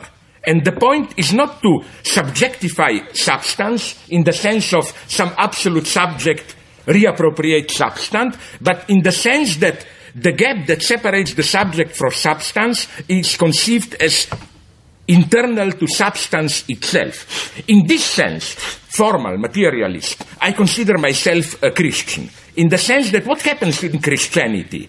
You feel abandoned by God. The Christian solution is not, pray a lot, squeeze your balls, torture yourself, and God will take you back to Him, but think about the moment of crucifixion. Exactly God Himself was at the same position of abandonment than you are. So Christian solution is precisely when you feel radically abandoned by God. This separation from God is immanent to God Himself. That was Christ on the cross and so on. In this sense, I am for subjectivity. It has nothing to do with this. Maybe this is what Balmes thinks why Lacan keeps the term subject. Maybe, and Hegel knew this, when we talk about subject, we are too much part of this, maybe even pseudo-Fichte and Marx, where subjectivity means, creativity, productivity, domination. For Lacan, subject is at its most fundamental a passive position, a position even of an impotent observer. The fundamental attitude of subject is not an agent. You become a subject through experiencing failure. Yes, but what I meant was that there is a relation between these attempts, these notions in Hegel. There is some sort of you touch a big problem. Events have you don't have like a sequence of plural events. You just have singular events. I don't know, maybe I'm mistaken, but... No. This is a key problem. Maybe we should ask the master here, because just to introduce you, and as an amusing element, I once, when Badiou talks about love, I once asked him a typical male chauvinist question. Okay, but can I have at the same time... How come you did that? That's amazing. No, I mean, can I have multiple, I have an event with that woman in another city, I have an event with that. And he said, yes, why not, typically. He even said at some point, but I'm doing that. Let's not go into that. We need you here to intervene, comrade. Maybe as everything for Badiou, an event is, as soon as it becomes an event through the consequences, a multiplicity. So every event, this is why in Being Event says, every event is the in-between of two events. Every event is internally multiple. So internally multiple. Yes, you don't have plural, events. But what do you mean by... this is why every event is universal and immanently related to other events. How? For example, relate in an immanent way French Revolution to October Revolution. Is this part of the same historical... What? No, she's completely correct in pointing out that he basically thinks they're, let's put it like that, singular aisles of history. Yeah. Worlds fully separated, fully ruled by different transcendental. But what is common to them is the very rupture that the event introduces, like the clash within each mundane civilization. This is what unites them. Like the instantiation of an exception that then introduces consequences. This very moment of rupture is what relates them. Okay. And they are effervescent, as he says. They disappear. So to that extent... Yeah, but sorry, we're not discussing Badiou today, we're discussing Zizek. So Badiou will be here in a few months. Badiou is part of me in a holistic yes, unfortunately, okay. You can come and ask Badiou himself. So a few more people are interested.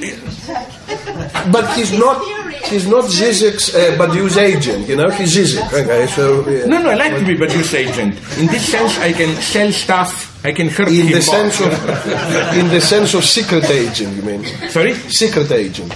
No, I'm not secret agent. I'm a public agent. Secret enemy. I prefer that. Okay, gentlemen. Please. Yeah.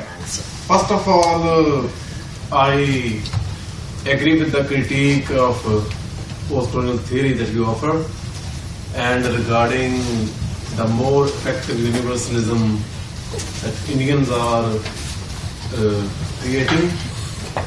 But the more effective universalism you talk about is of the so-called subalterns, which are Brahmin elites of India. But you are assuming India as a singular entity. That's possible. And history of this singular entity is less than 65 years. Before that, it is more than 1600 languages and many cultures and many religions, much more variety than Europe, which is a continent. Yeah. And they don't consider it to be a subcontinent. It's a nation state, which doesn't make any sense. Now, I understand all that, and I understand politics behind it, and I agree with you on Ambedkar and everything.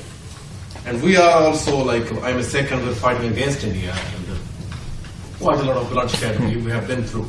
But I have a language, and that language has potential to offer some kind of cultural and political space, which we have successfully constructed in the past.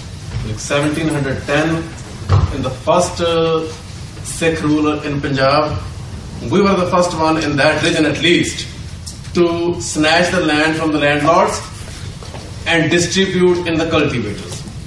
And regardless of the religion, Muslim cultivators, Sikh cultivators, everybody. So, if I have to translate my language in Hegelian terms or in any other terms, when I do not even relate with the Christian theme of death of God, which in my understanding plays quite crucial role in the Hegelian dialectics, and throughout, it never goes away, right? The whole nigger. Why do I have to go through that? Like, I don't mind what you do in Slovenia or what the Germans do in Germany.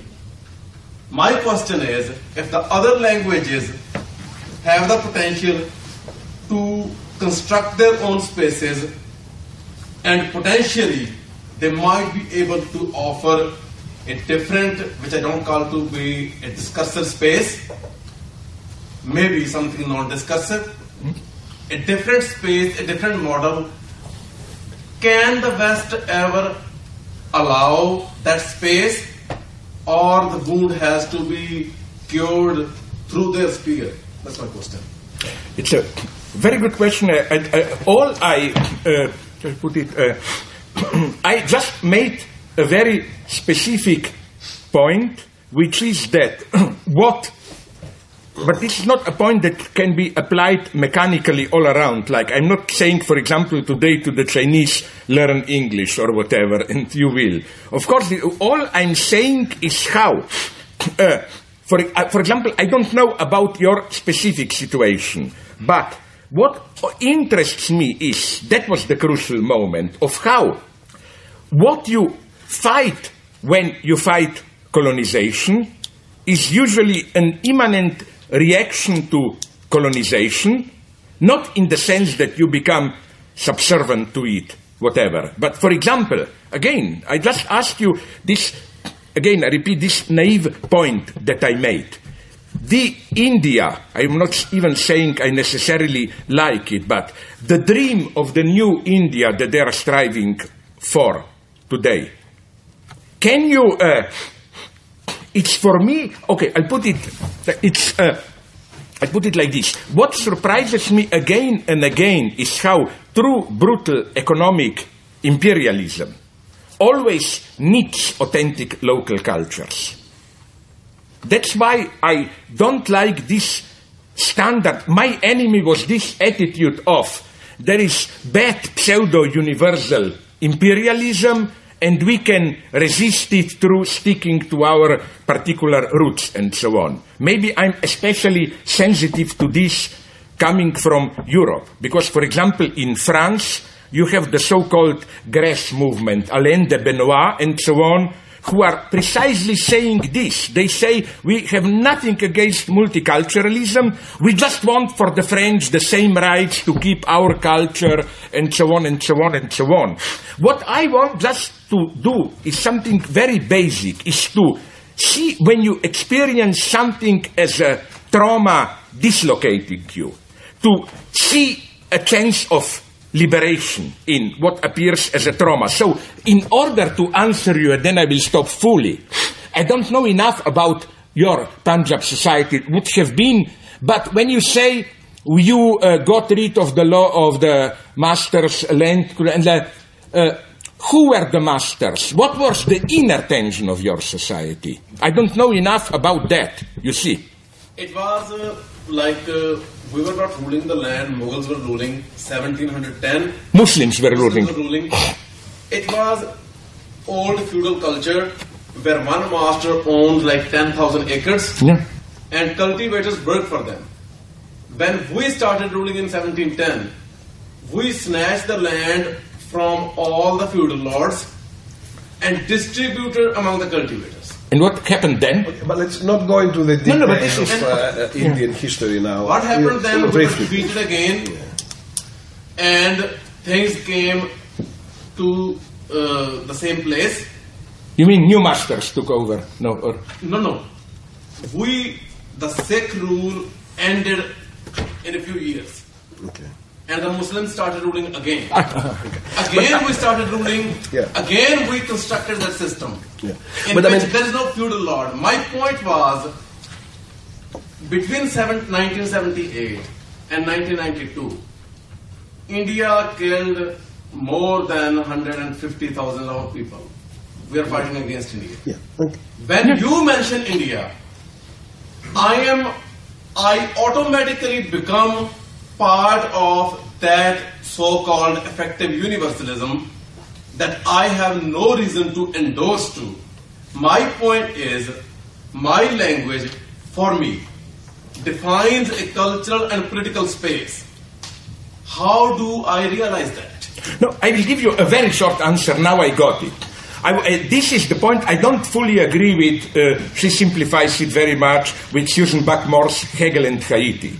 But she says very nicely how within a nation, those different religious blah blah minorities, they are the site of universalism. I think that even if you experienced yourself fighting the Muslims, you were not simply more particular.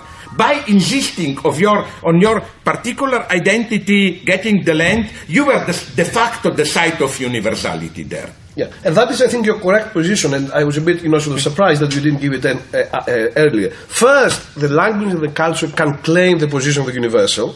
Yeah. Second, in a particular situation like that, but all over the world, these are also the part of no part. So in that sense, as a part of no part, can claim again the position of the universal. So I think that in a sense, the last part of your talk, which did not link very well with the earlier, so has that problem that in a sense, you kind of claim that the English language or that kind of universalism is the only universalism that exists, and to that extent can be co-opted to the Hegelian position. But it's absolutely not true. I mean, that's what the gentleman said. No, nonetheless, wait a minute. The problem is that today with global capitalism, English language has a certain role. But another thing I want to make to confirm your point. For example, for me, one of the greatest historical tragedies, I'm not saying this because of that bullshit movie with Robert De Niro, Missions or whatever. I'm talking about the Jesuit Republic of Paraguay.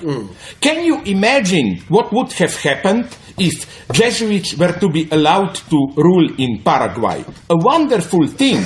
Do you know that already when they were ruling Paraguay, they were already establishing, how is it called, Garano or what? I don't want to appear racist. Okay, the local language, alternates that I use are racist, but let's call it the native language. They were already printing books in them.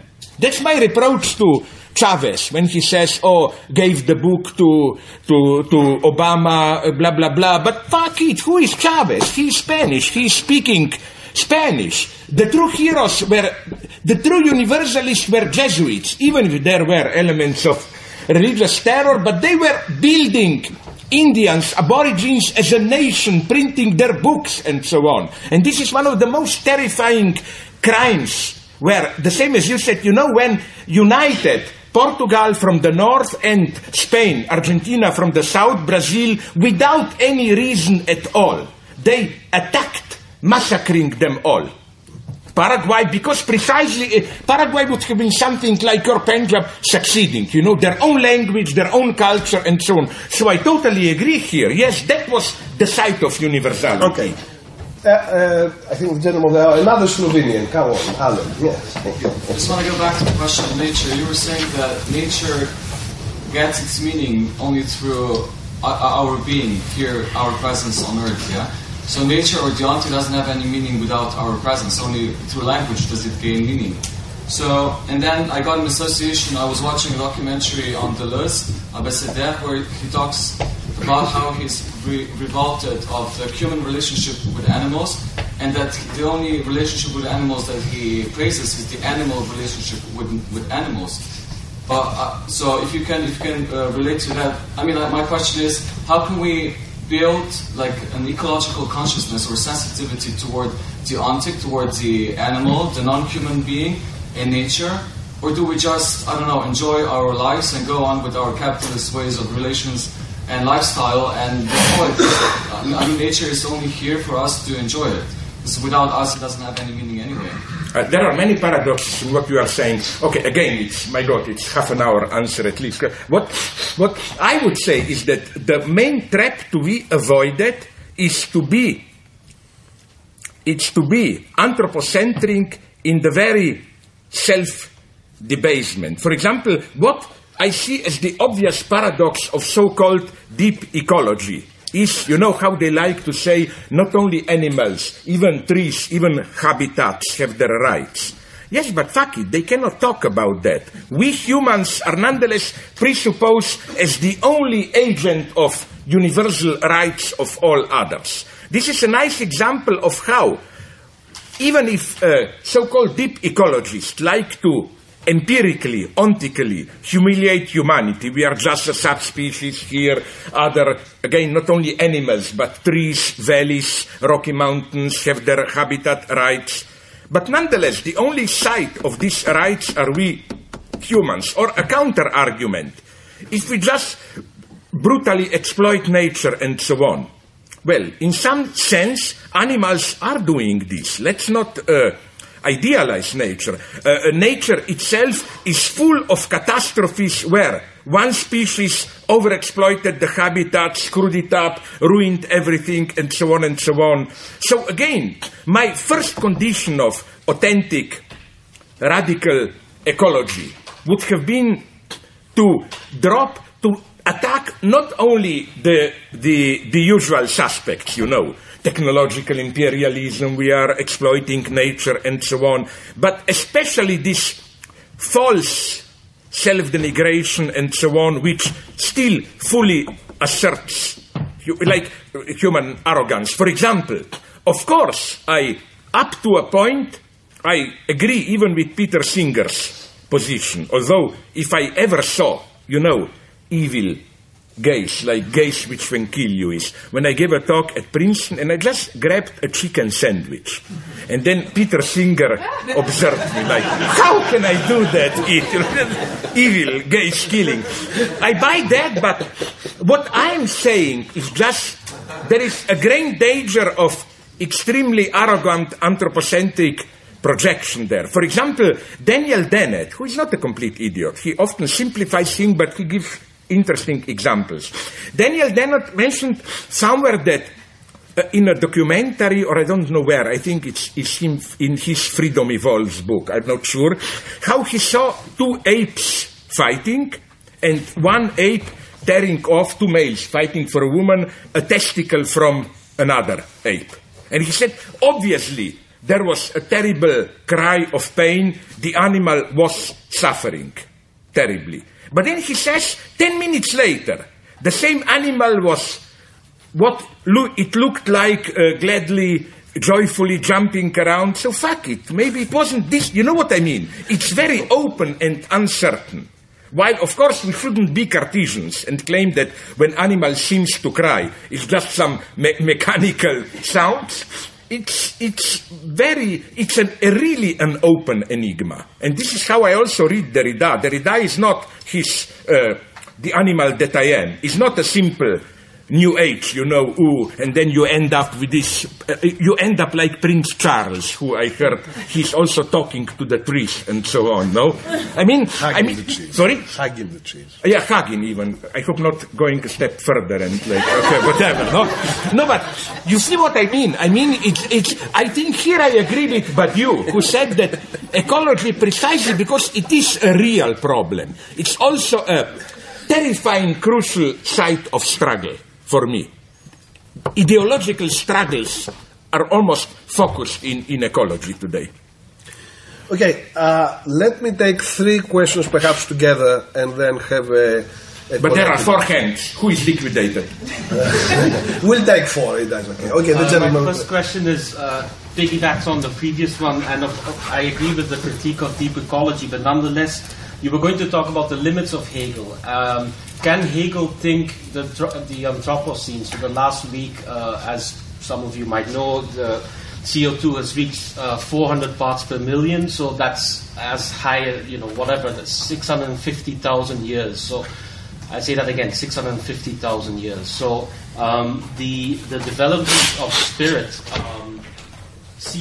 as you said, it's self-referential, but if we're going to have a communist eschatology, does it make sense to think the Anthropocene as what precisely triggers universalization? So universalization, is that just a vector within the realm of ideas, or is there not a trigger happening at the moment from, I don't like the word, but nature? I see. That's just a question. So my question is to do with language. It's to do with the English language, which went to India and worked in India and returned from India.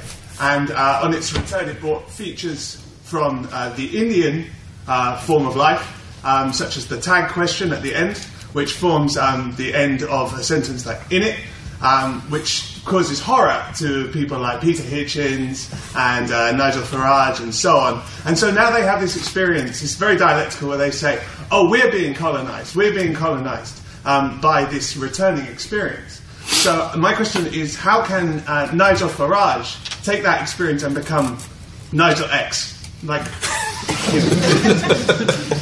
Okay, an excellent idea. Yeah. Yes. I sort of have the flip side of that question, which is I agree with you that it's completely philosophically sound about finding the universal between different forms of sort of oppression, or however you want to put it, the particular of the particular. But what I wonder is, what happens next? I mean, I think the crucial question is, I think cricket is a really good example to think about this, actually, because you have this game that the British brought to India and to the Commonwealth, and now the Commonwealth has totally kicked, the ass of the English. But yet it's the site of India-Pakistan nationalism. It's how these two different groups are fighting each other. So what do we do next when the two groups, the particular of the particular, fight with each other? I mean, what's the next step? Okay, let us stop here for the first three, and then we'll take another round. I will try to be as short as possible. First, Anthropocene. Of course, Hegel, the way he wrote it, wasn't able to deal with it. It's even clear, as Fred Jameson noted, that, for example, although Hegel wrote a lot reading Adam Smith about capitalism and so on, but his notion of capitalism is still a pre-modern one, a little bit of division of labor. Hegel didn't yet have the concept of a modern factory and so on.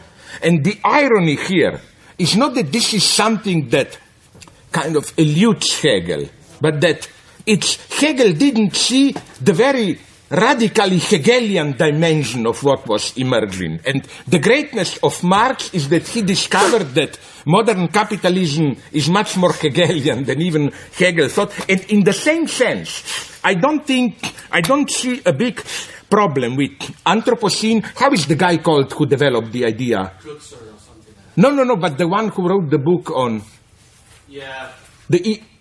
Some geologist. No. What I mean is that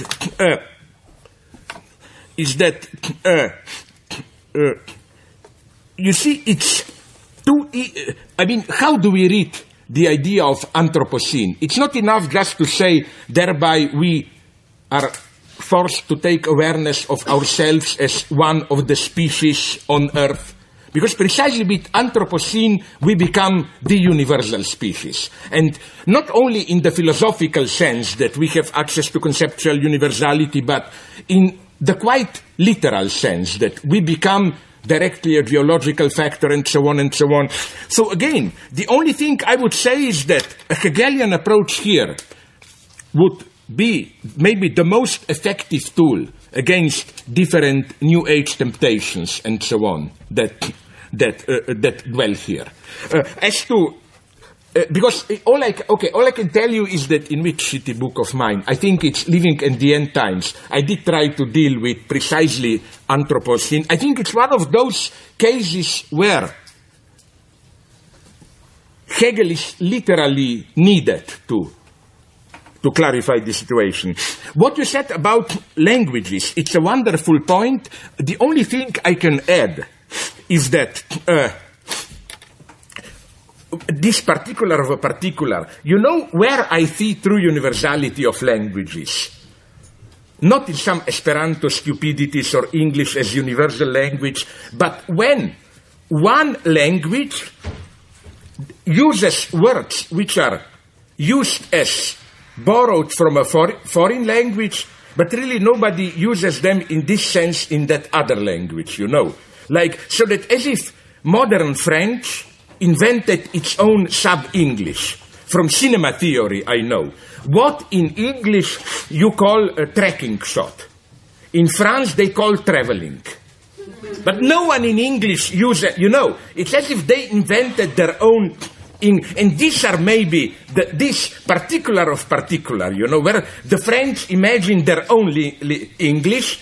The universalization for me would have been for the English to adopt this double falsification as their own, as it were. And the philosophical example I usually give is that Derrida was, in a way, intelligent, radical enough to do this. It's clear that the American reading of Derrida was a misreading up to a point, simplified. But then at a certain point, Derrida, knowing that this was a misreading, started almost, it's not quite, to imitate his American imitators. That's all his political, ethical, religious turn. And look what wonderful results we got, I mean. Or, again, to go back to cinema theory. You know, film noir, it's clear that it's a pseudo-notion. Stupid French didn't know what happens in Hollywood, they invented a term, which totally misrepresented Hollywood. But look what then happened. Hollywood itself took over this term and produced some good movies imitating a false image. And this is the big lesson of Hegel that I didn't have time to develop. What Hegel praises, not only synthesis in the sense of this is one-sided, that is one-sided. What Hegel knows is that the greatness of spirit is the power of abstraction. Everyone can say, oh, I'm a multiple person, I have this, I have that. But then, the art of language is to say, no, this is the main feature. It's a symbolic, you know, the power of simplification. Which is why I advise you to read a wonderful book, Alexander Luria, Memoirs of a Mnemonist, or what. It's a nice case from Stalinism, nothing to do with Stalinism, of a guy who had perfect memory. Like, he could remember, and the problem was because of this, he was practically unable to think. Because being unable to forget, he was not able to think, you know, he knew too much, so it's a beautiful Hegelian paradox. He had to develop special techniques, not like medieval scholastic to remember, but to forget, you know. He had to elaborate a complex mechanism not to remember it all, to be able to approach thinking, and it's typical. Luria is an intelligent guy. He had sympathy for psychoanalysis.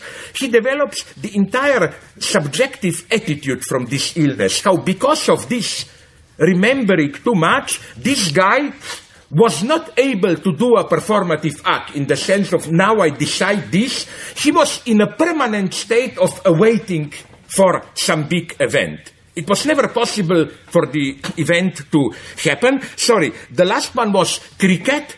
This cricket is a wonderful example, and I like precisely your pessimist conclusion. Yes, I agree. It's not that then we will have a paradise. Then the real fight begins, you know. Although I must say that there is something even more ironic in cricket. It's so beautiful that cricket emerged as the universal post-British Empire legacy. And it's universal. I remember before he got crazy, 15, 20 years ago, Robert Mugabe was asked, what is for you the most precious legacy of British colonization? He said cricket, of course. But what I like about cricket is that it's the Britishness at its most ridiculous. First, I'm stupid, can you? I don't. Once I was sitting in Oxford and observed the game for 5 hours. I didn't understand anything. I simply couldn't connect the points. It's one guy there with a strange feminized gesture throws a ball. Some other guys start to run there. I never got the connection, you know. Somebody explained it to me that the only people who really understand cricket are from late 30s, 1930s, you know, when KGB ran Oxford. You have to be gay and the KGB agent, you know. That is the only way. But you know what? It was Cambridge, not Oxford. Yeah. No, what I want to say is that I like this. This is for me how a totally ridiculous, ambiguous game. And correct me if I was wrong. Somebody told me that a ridiculous way of throwing the ball came from the fact that originally it was women's game, and that men had to imitate a certain... What I would like to hear, do you have it, British? Well, I love these stories of origins. You know how the origin of gold. 2 Scottish shepherds walking with sticks. One of them, by mistake, kicks a stone, falls into a hole, and we invented golf or whatever, you know. I would like to hear the origins of cricket in this. But in terms of cricket, I mean, when you say that it is very characteristic of the British attitude, or a conception of people about British attitude, is that this is one of the very few games, I suppose baseball is similar to that, baseball where you have always one person confronting a whole team, 11. So there is the batsman, it's just him, in total existential solitude, and 11 guys around him trying to kill him. So that is, you know, very much the British individualist attitude. Yeah, but is the one always alone, or does everyone occupy that place? Eventually everyone, but at every one point in time, diachronically, not synchronically. Synchronically you are right, but diachronically it is 1 against 11. Now that is quite unique. In most games you have, you know, the same number of players on both sides, 1 against 1 or 11 against 11. Here you have 1. But it's still better than that pseudo-gay obscenity of baseball when 1 guy is down and then 20 guys jump on him. I don't want even to imagine what is happening. Okay, let's get the last round. That's not British what they are doing. Last round. Andrew's there, I think the gentleman there, and the gentleman at the back. Are you implying that Andrew is not a gentleman, or what? No, gangster. Gangster. Well, my question is also about this idea that spirit is the wound of nature. And, you know, I was really struck by the passage from Aaron Schuster that you read, because it sounded so Schopenhauerian, this idea that optimism is the last refuge of pessimism in a certain way. And then, of course, that made me think that you know, Parsifal is also very Schopenhauerian at that point for Wagner. So there is this kind of subtext there, and it's really the revolutionary Wagner of 1848, I think, whom you would more look to as a thinker here, and as a, you know, for political inspiration. And with Schopenhauer, we get an ethics of compassion as sort of the ultimate upshot of this separation from nature. And whereas, you know, I take it you want to advocate a politics of solidarity as opposed to that ethics of separation. So I'm wondering if there's some way in which we can think about an ecology that would be based on a concept of solidarity rather than compassion, where the task would be, as it were, to look for the point of the universal struggle in nature. Okay. So the liberal and postmodern critique of Hegel and Marxism somehow is that it's a closed system, and the totality means totalitarianism, and that therefore Hegel and Marx are Stalin, and Stalin is Hegel, and so on. And the solution then is that everything is relative, you need gradual contextuality, and it ends up in a kind of very fragmented way of thinking, in political reformism on the political level and so on. And my question is then, for resisting this, wouldn't it be the best thing to reload Hegel in such a way that the way we are doing philosophy is precisely like Hegel's logic, very systematic totality, where you have Seinslogik, Wesenslogik, and Begriffslogik, and each of the 3 logics again decomposes into 3 logics, and so on, that you have a constant dialectical movement of the categories. Would this be the best way to do it? But now if I look at your talk that you were just giving, you're starting with a joke, then it's about deadlocks and redoubling of impossibilities, negation, then you go to history, Heidegger, nature, Gegenstoß, identity, India, colonialism, universalism. I got the point. Yeah.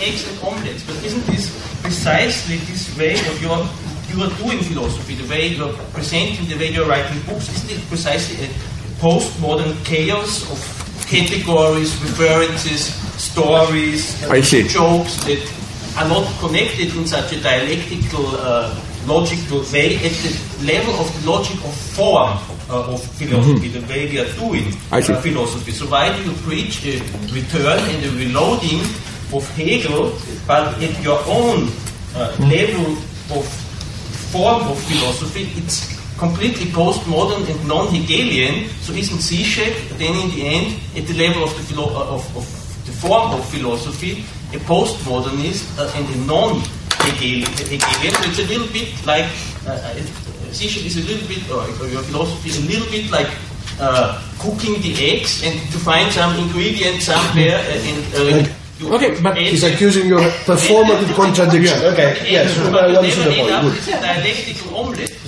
Okay. And the last one. Okay, you two both very short, please, so we can finish. Yes, first the gentleman because no. Come on, we'll start very quickly. Your construal of the Hegelian paradigm seems to be still committed to a kind of triangulation. You're just shifting the starting point instead of the positive and the immediate determination. You're actually starting with the negative. And then you end up with authentic universality as your third term. Is that what you really want? Because in the latest book, you're willing there to suggest even a fourth term and a fifth term is in the dialectic. There can be at least a fourth term. As Hegel and then maybe even a fifth term. So are you committing yourself to a triangulation? That's my question. Okay, and the final one. This is a question about your materialist reversal of Marx. You make 2 points over there which sort of tend in slightly different directions. One is that Marx, in a sense, misses the point of Hegel and conceives of alienation as a shell that can just be cast off. And the other is that Marx is actually more Hegelian than Hegel at certain moments. Now, I was wondering in this light, how would you consider the early Marxist critique of Hegel? Because isn't this precisely one of these moments when paradoxically he is being more Hegelian than Hegel? He's accusing Hegel, rightly or wrongly, quite possibly wrongly, as you say, of confusing the contradictions of the idea with the contradictions in reality, in the thing itself. Which, I hope you know, is very interesting point deployed by Manfred Frank in his first book, which is the only good book he wrote on Schelling, Unendliche Mangel an Sein. Do you know that all means all, early Marxist critique of Hegel is already found in late Schelling, inclusive of this apparently very materialist Marxist point that Hegel displaces actual antagonisms into merely conceptual contradictions. Please finish. I actually got that from your work, not from Manfred. Okay, the terms in which Marx is critical of Hegel are, in a sense, also very reminiscent of the terms in which you're critical of Marx, right?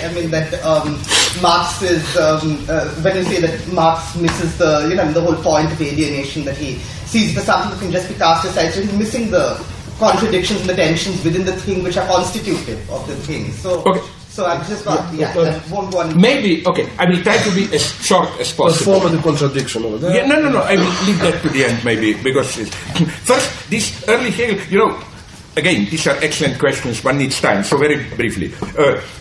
My general attitude is nonetheless that for me, the early Marx critique of Hegel, so-called philosophico-economic manuscript, German ideology, and so on, is the worst you can imagine. This is Feuerbachian. Even Robert Pippin is right in suggesting that there is, when Marx speaks about positive, essential Wesenskraft, the powers, that this is basically a step back from subjectivity to some kind of substantial positive forces and so on. I think all these reversals that young Marx has, like instead of subject being master of the object dominates. I think that only after the failure of Revolution of 48, when, returning to read Hegel, only at that point Marx effectively got some type of understanding of Hegel. As to triangulation, well, I would say, even if I speak about Thor or whatever, no, I'm always suspicious of this moment of opening, in the sense of we need more. For example, I never got this critique, this fear of binary logic. I think that I'm precisely, if by binary logic you mean a basic opposition, structuring antagonism, I'm totally for it. And as a Hegelian, I claim precisely when you have an apparent plurality, oh, it's not just two, it's this, you should always look for the oppressed one, which you like. If you have A, B, C, D, and so on, you should say A versus and then one of the others which condenses all the others and so on. It's interesting how people usually evoke sexuality here. It's like the binary gender difference versus, I don't know, some of these deconstructionist sexologists claim, oh, the great mistake of Freud was to claim there are only two sexes. There are not only two sexes. There are 20, 30, 40 sexes or whatever. I mean, but again, in a raw analogy with politics, it's the same as saying, and this sounds then much more revisionist, like there are not only two classes, class struggle, no, there are 30, 40 classes, and so on. I believe in fundamental antagonism. The theoretical point, not time to develop it now here, is why to have an antagonism, you need at least three. That is to say, you have to have a couple and an excessive element which, as it were, embodies the deadlock of this couple. This is the authentic complication, which is why one line I wanted to pursue is developed by our good friend from Ljubljana, who couldn't come here, unfortunately, Mladen Dolar. He takes, you remember that, one of the most famous quotes from Kierkegaard, that Kierkegaard quotes Danish humorist, whatever, who says that all of humanity can be subdivided into all people, all human persons, into officers, housemates, and chimney sweepers. Now, it sounds crazy, but you can immediately find a logic in it. It's officers, male principal, housewives, feminine, and chimney sweeper, the intrusive third element, and so on. So it's not quite and in this sense, the couple, fundamental antagonism, has to appear like three.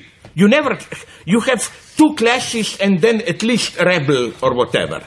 But, okay, so in this sense, I am for triangulation. And if anything, I would be tempted to say that it's not even three, it's the repetition. That's why I like Kierkegaard. When Kierkegaard speaks about aesthetic, ethical, religious, it's not really three, it's two. You have the opposition of ethics and aesthetics, and the moment ethical wins, aesthetical returns as religious. In other words, you never get synchronously the three. You get two, and then at another level, the two.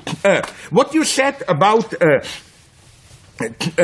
that question about Schopenhauer, Parsifal, and so on, I'm sorry, again, a mega question, don't have time to answer it properly.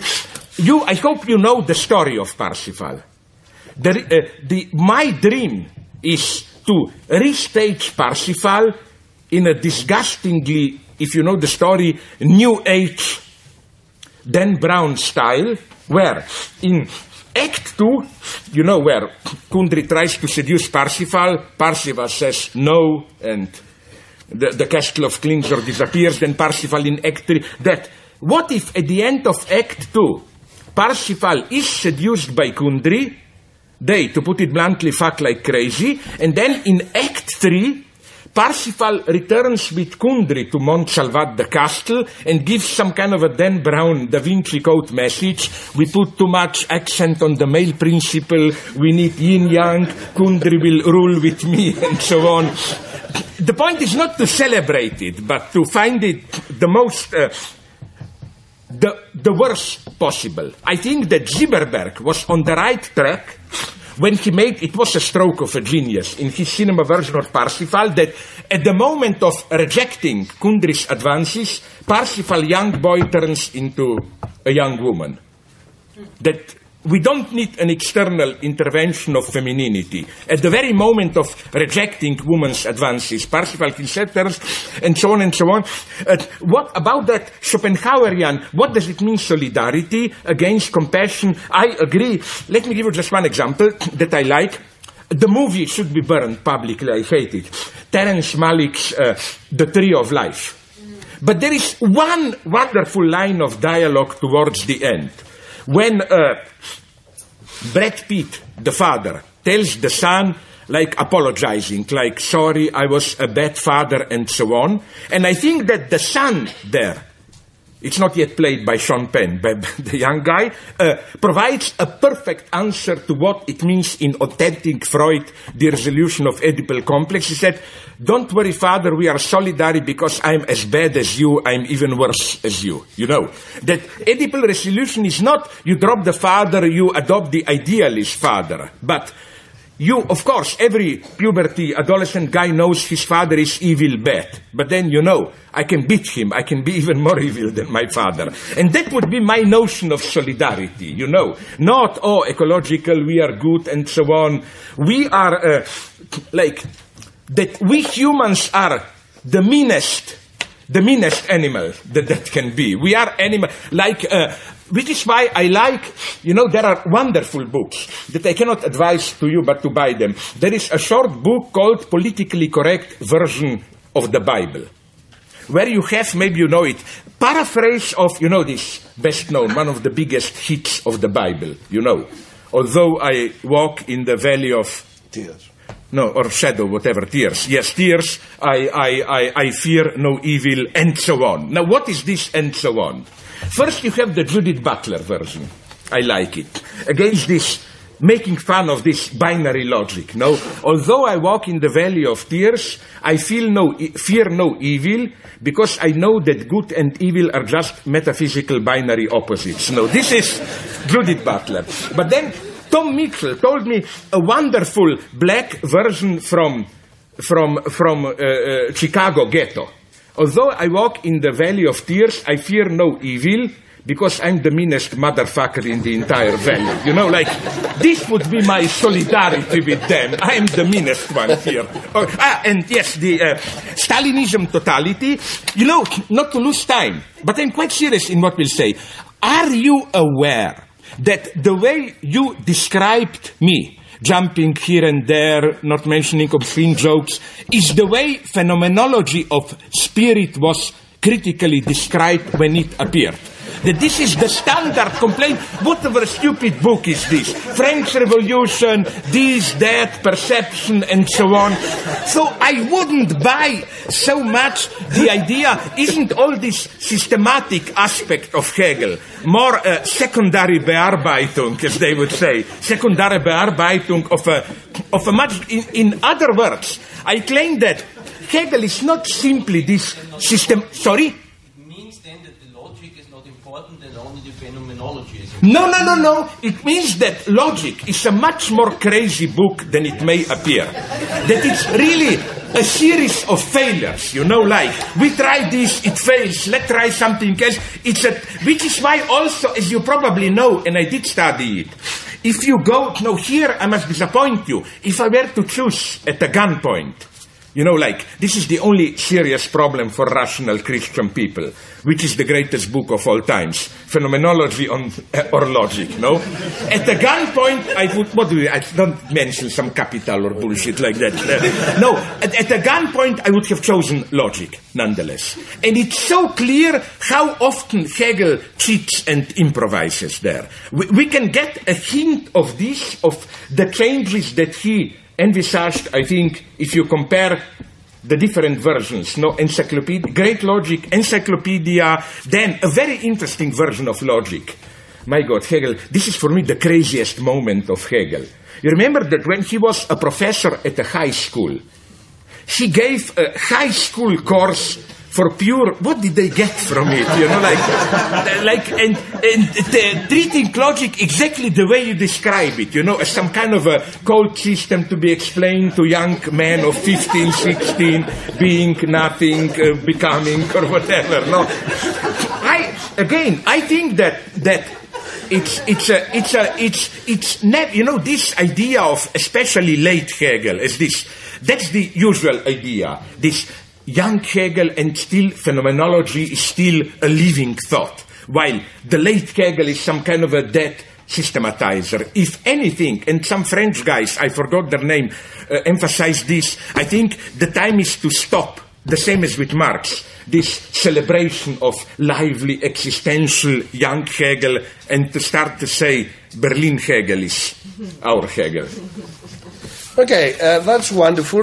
Now, lots of people have asked me about this business that was published recently in the Observer newspaper, that the Royal Opera House, Covent Garden, has commissioned 4 operas on your work. Can you explain to us what is happening? Is it Parsifal going to be one of those? No, it's nothing. No. It's nothing. It is just that I like Caspar Holten, because he did... The director of Covent Garden. And he is a snob like me, you know, a radical leftist. And then I asked him, what was the most pleasant moment when you staged The Ring? He told me, when the Queen of Denmark visited me. And like, all true leftists are like this, you know. But seriously, no. So what is the story? The story is just this. He got some money and wants to spend it on new operas, and it's pure... He just wants my name to add some intellectual charisma to him. It means he made it pretty clear, and that's what I like, that nothing serious he wants from me, nothing. What about the Antigone? I thought we were going to do the Antigone together. That's what I tried to bribe him with, but he basically said, fuck off, no? No, he said a very interesting idea, but you know, like, okay, not now, you know, forget about it. So I'm still looking for someone to do my triple Antigone, or to do these new versions of Parsifal, because, you know, Alain Badiou, his dream is to stage... Alain Badiou has 2 dreams now. One is, as we all know, to do a film on Plato. But you know what kind of film? First, I thought some shitty Godard style, you know. No. Big Hollywood production. Brad Pitt should be young Plato. Young Aristotle, who is bad guy, should be played by Tom Cruise, but the one from Magnolia, you know, the disgusting character. Penelope Cruz should be Plato's wife, and Badiou himself should be the old Parmenides, the teacher, the great one. And first I thought he is joking, and then it took me half an hour to get it that he means absolutely seriously. I learned he already contacted friends in Hollywood if they can. So this is one. His second dream, more serious, is to stage a communist version of Parsifal. The idea is when Parsifal said, and Huld and Graal disclosed the Grail, it's red flag, which is this. No? That would be maybe my true dream, no? Okay, thank you. We're going to see it happen. But if you want to get a good Caspar Holten, you can get it now on DVD, I think. It's not entirely a success, but it works. A shortened version of Don Giovanni set in today's London. It works. It's interesting. I'm not saying it's a great thing, but it's like, what I like is that it's this contemporary Don Giovanni when Don Giovanni seduces Zerlina. My God, you see him and her naked, you know, like, it's the thing itself, not fat opera singer singing and so on, no? Okay, thank you very much. Great. Thank you. Okay, we survived.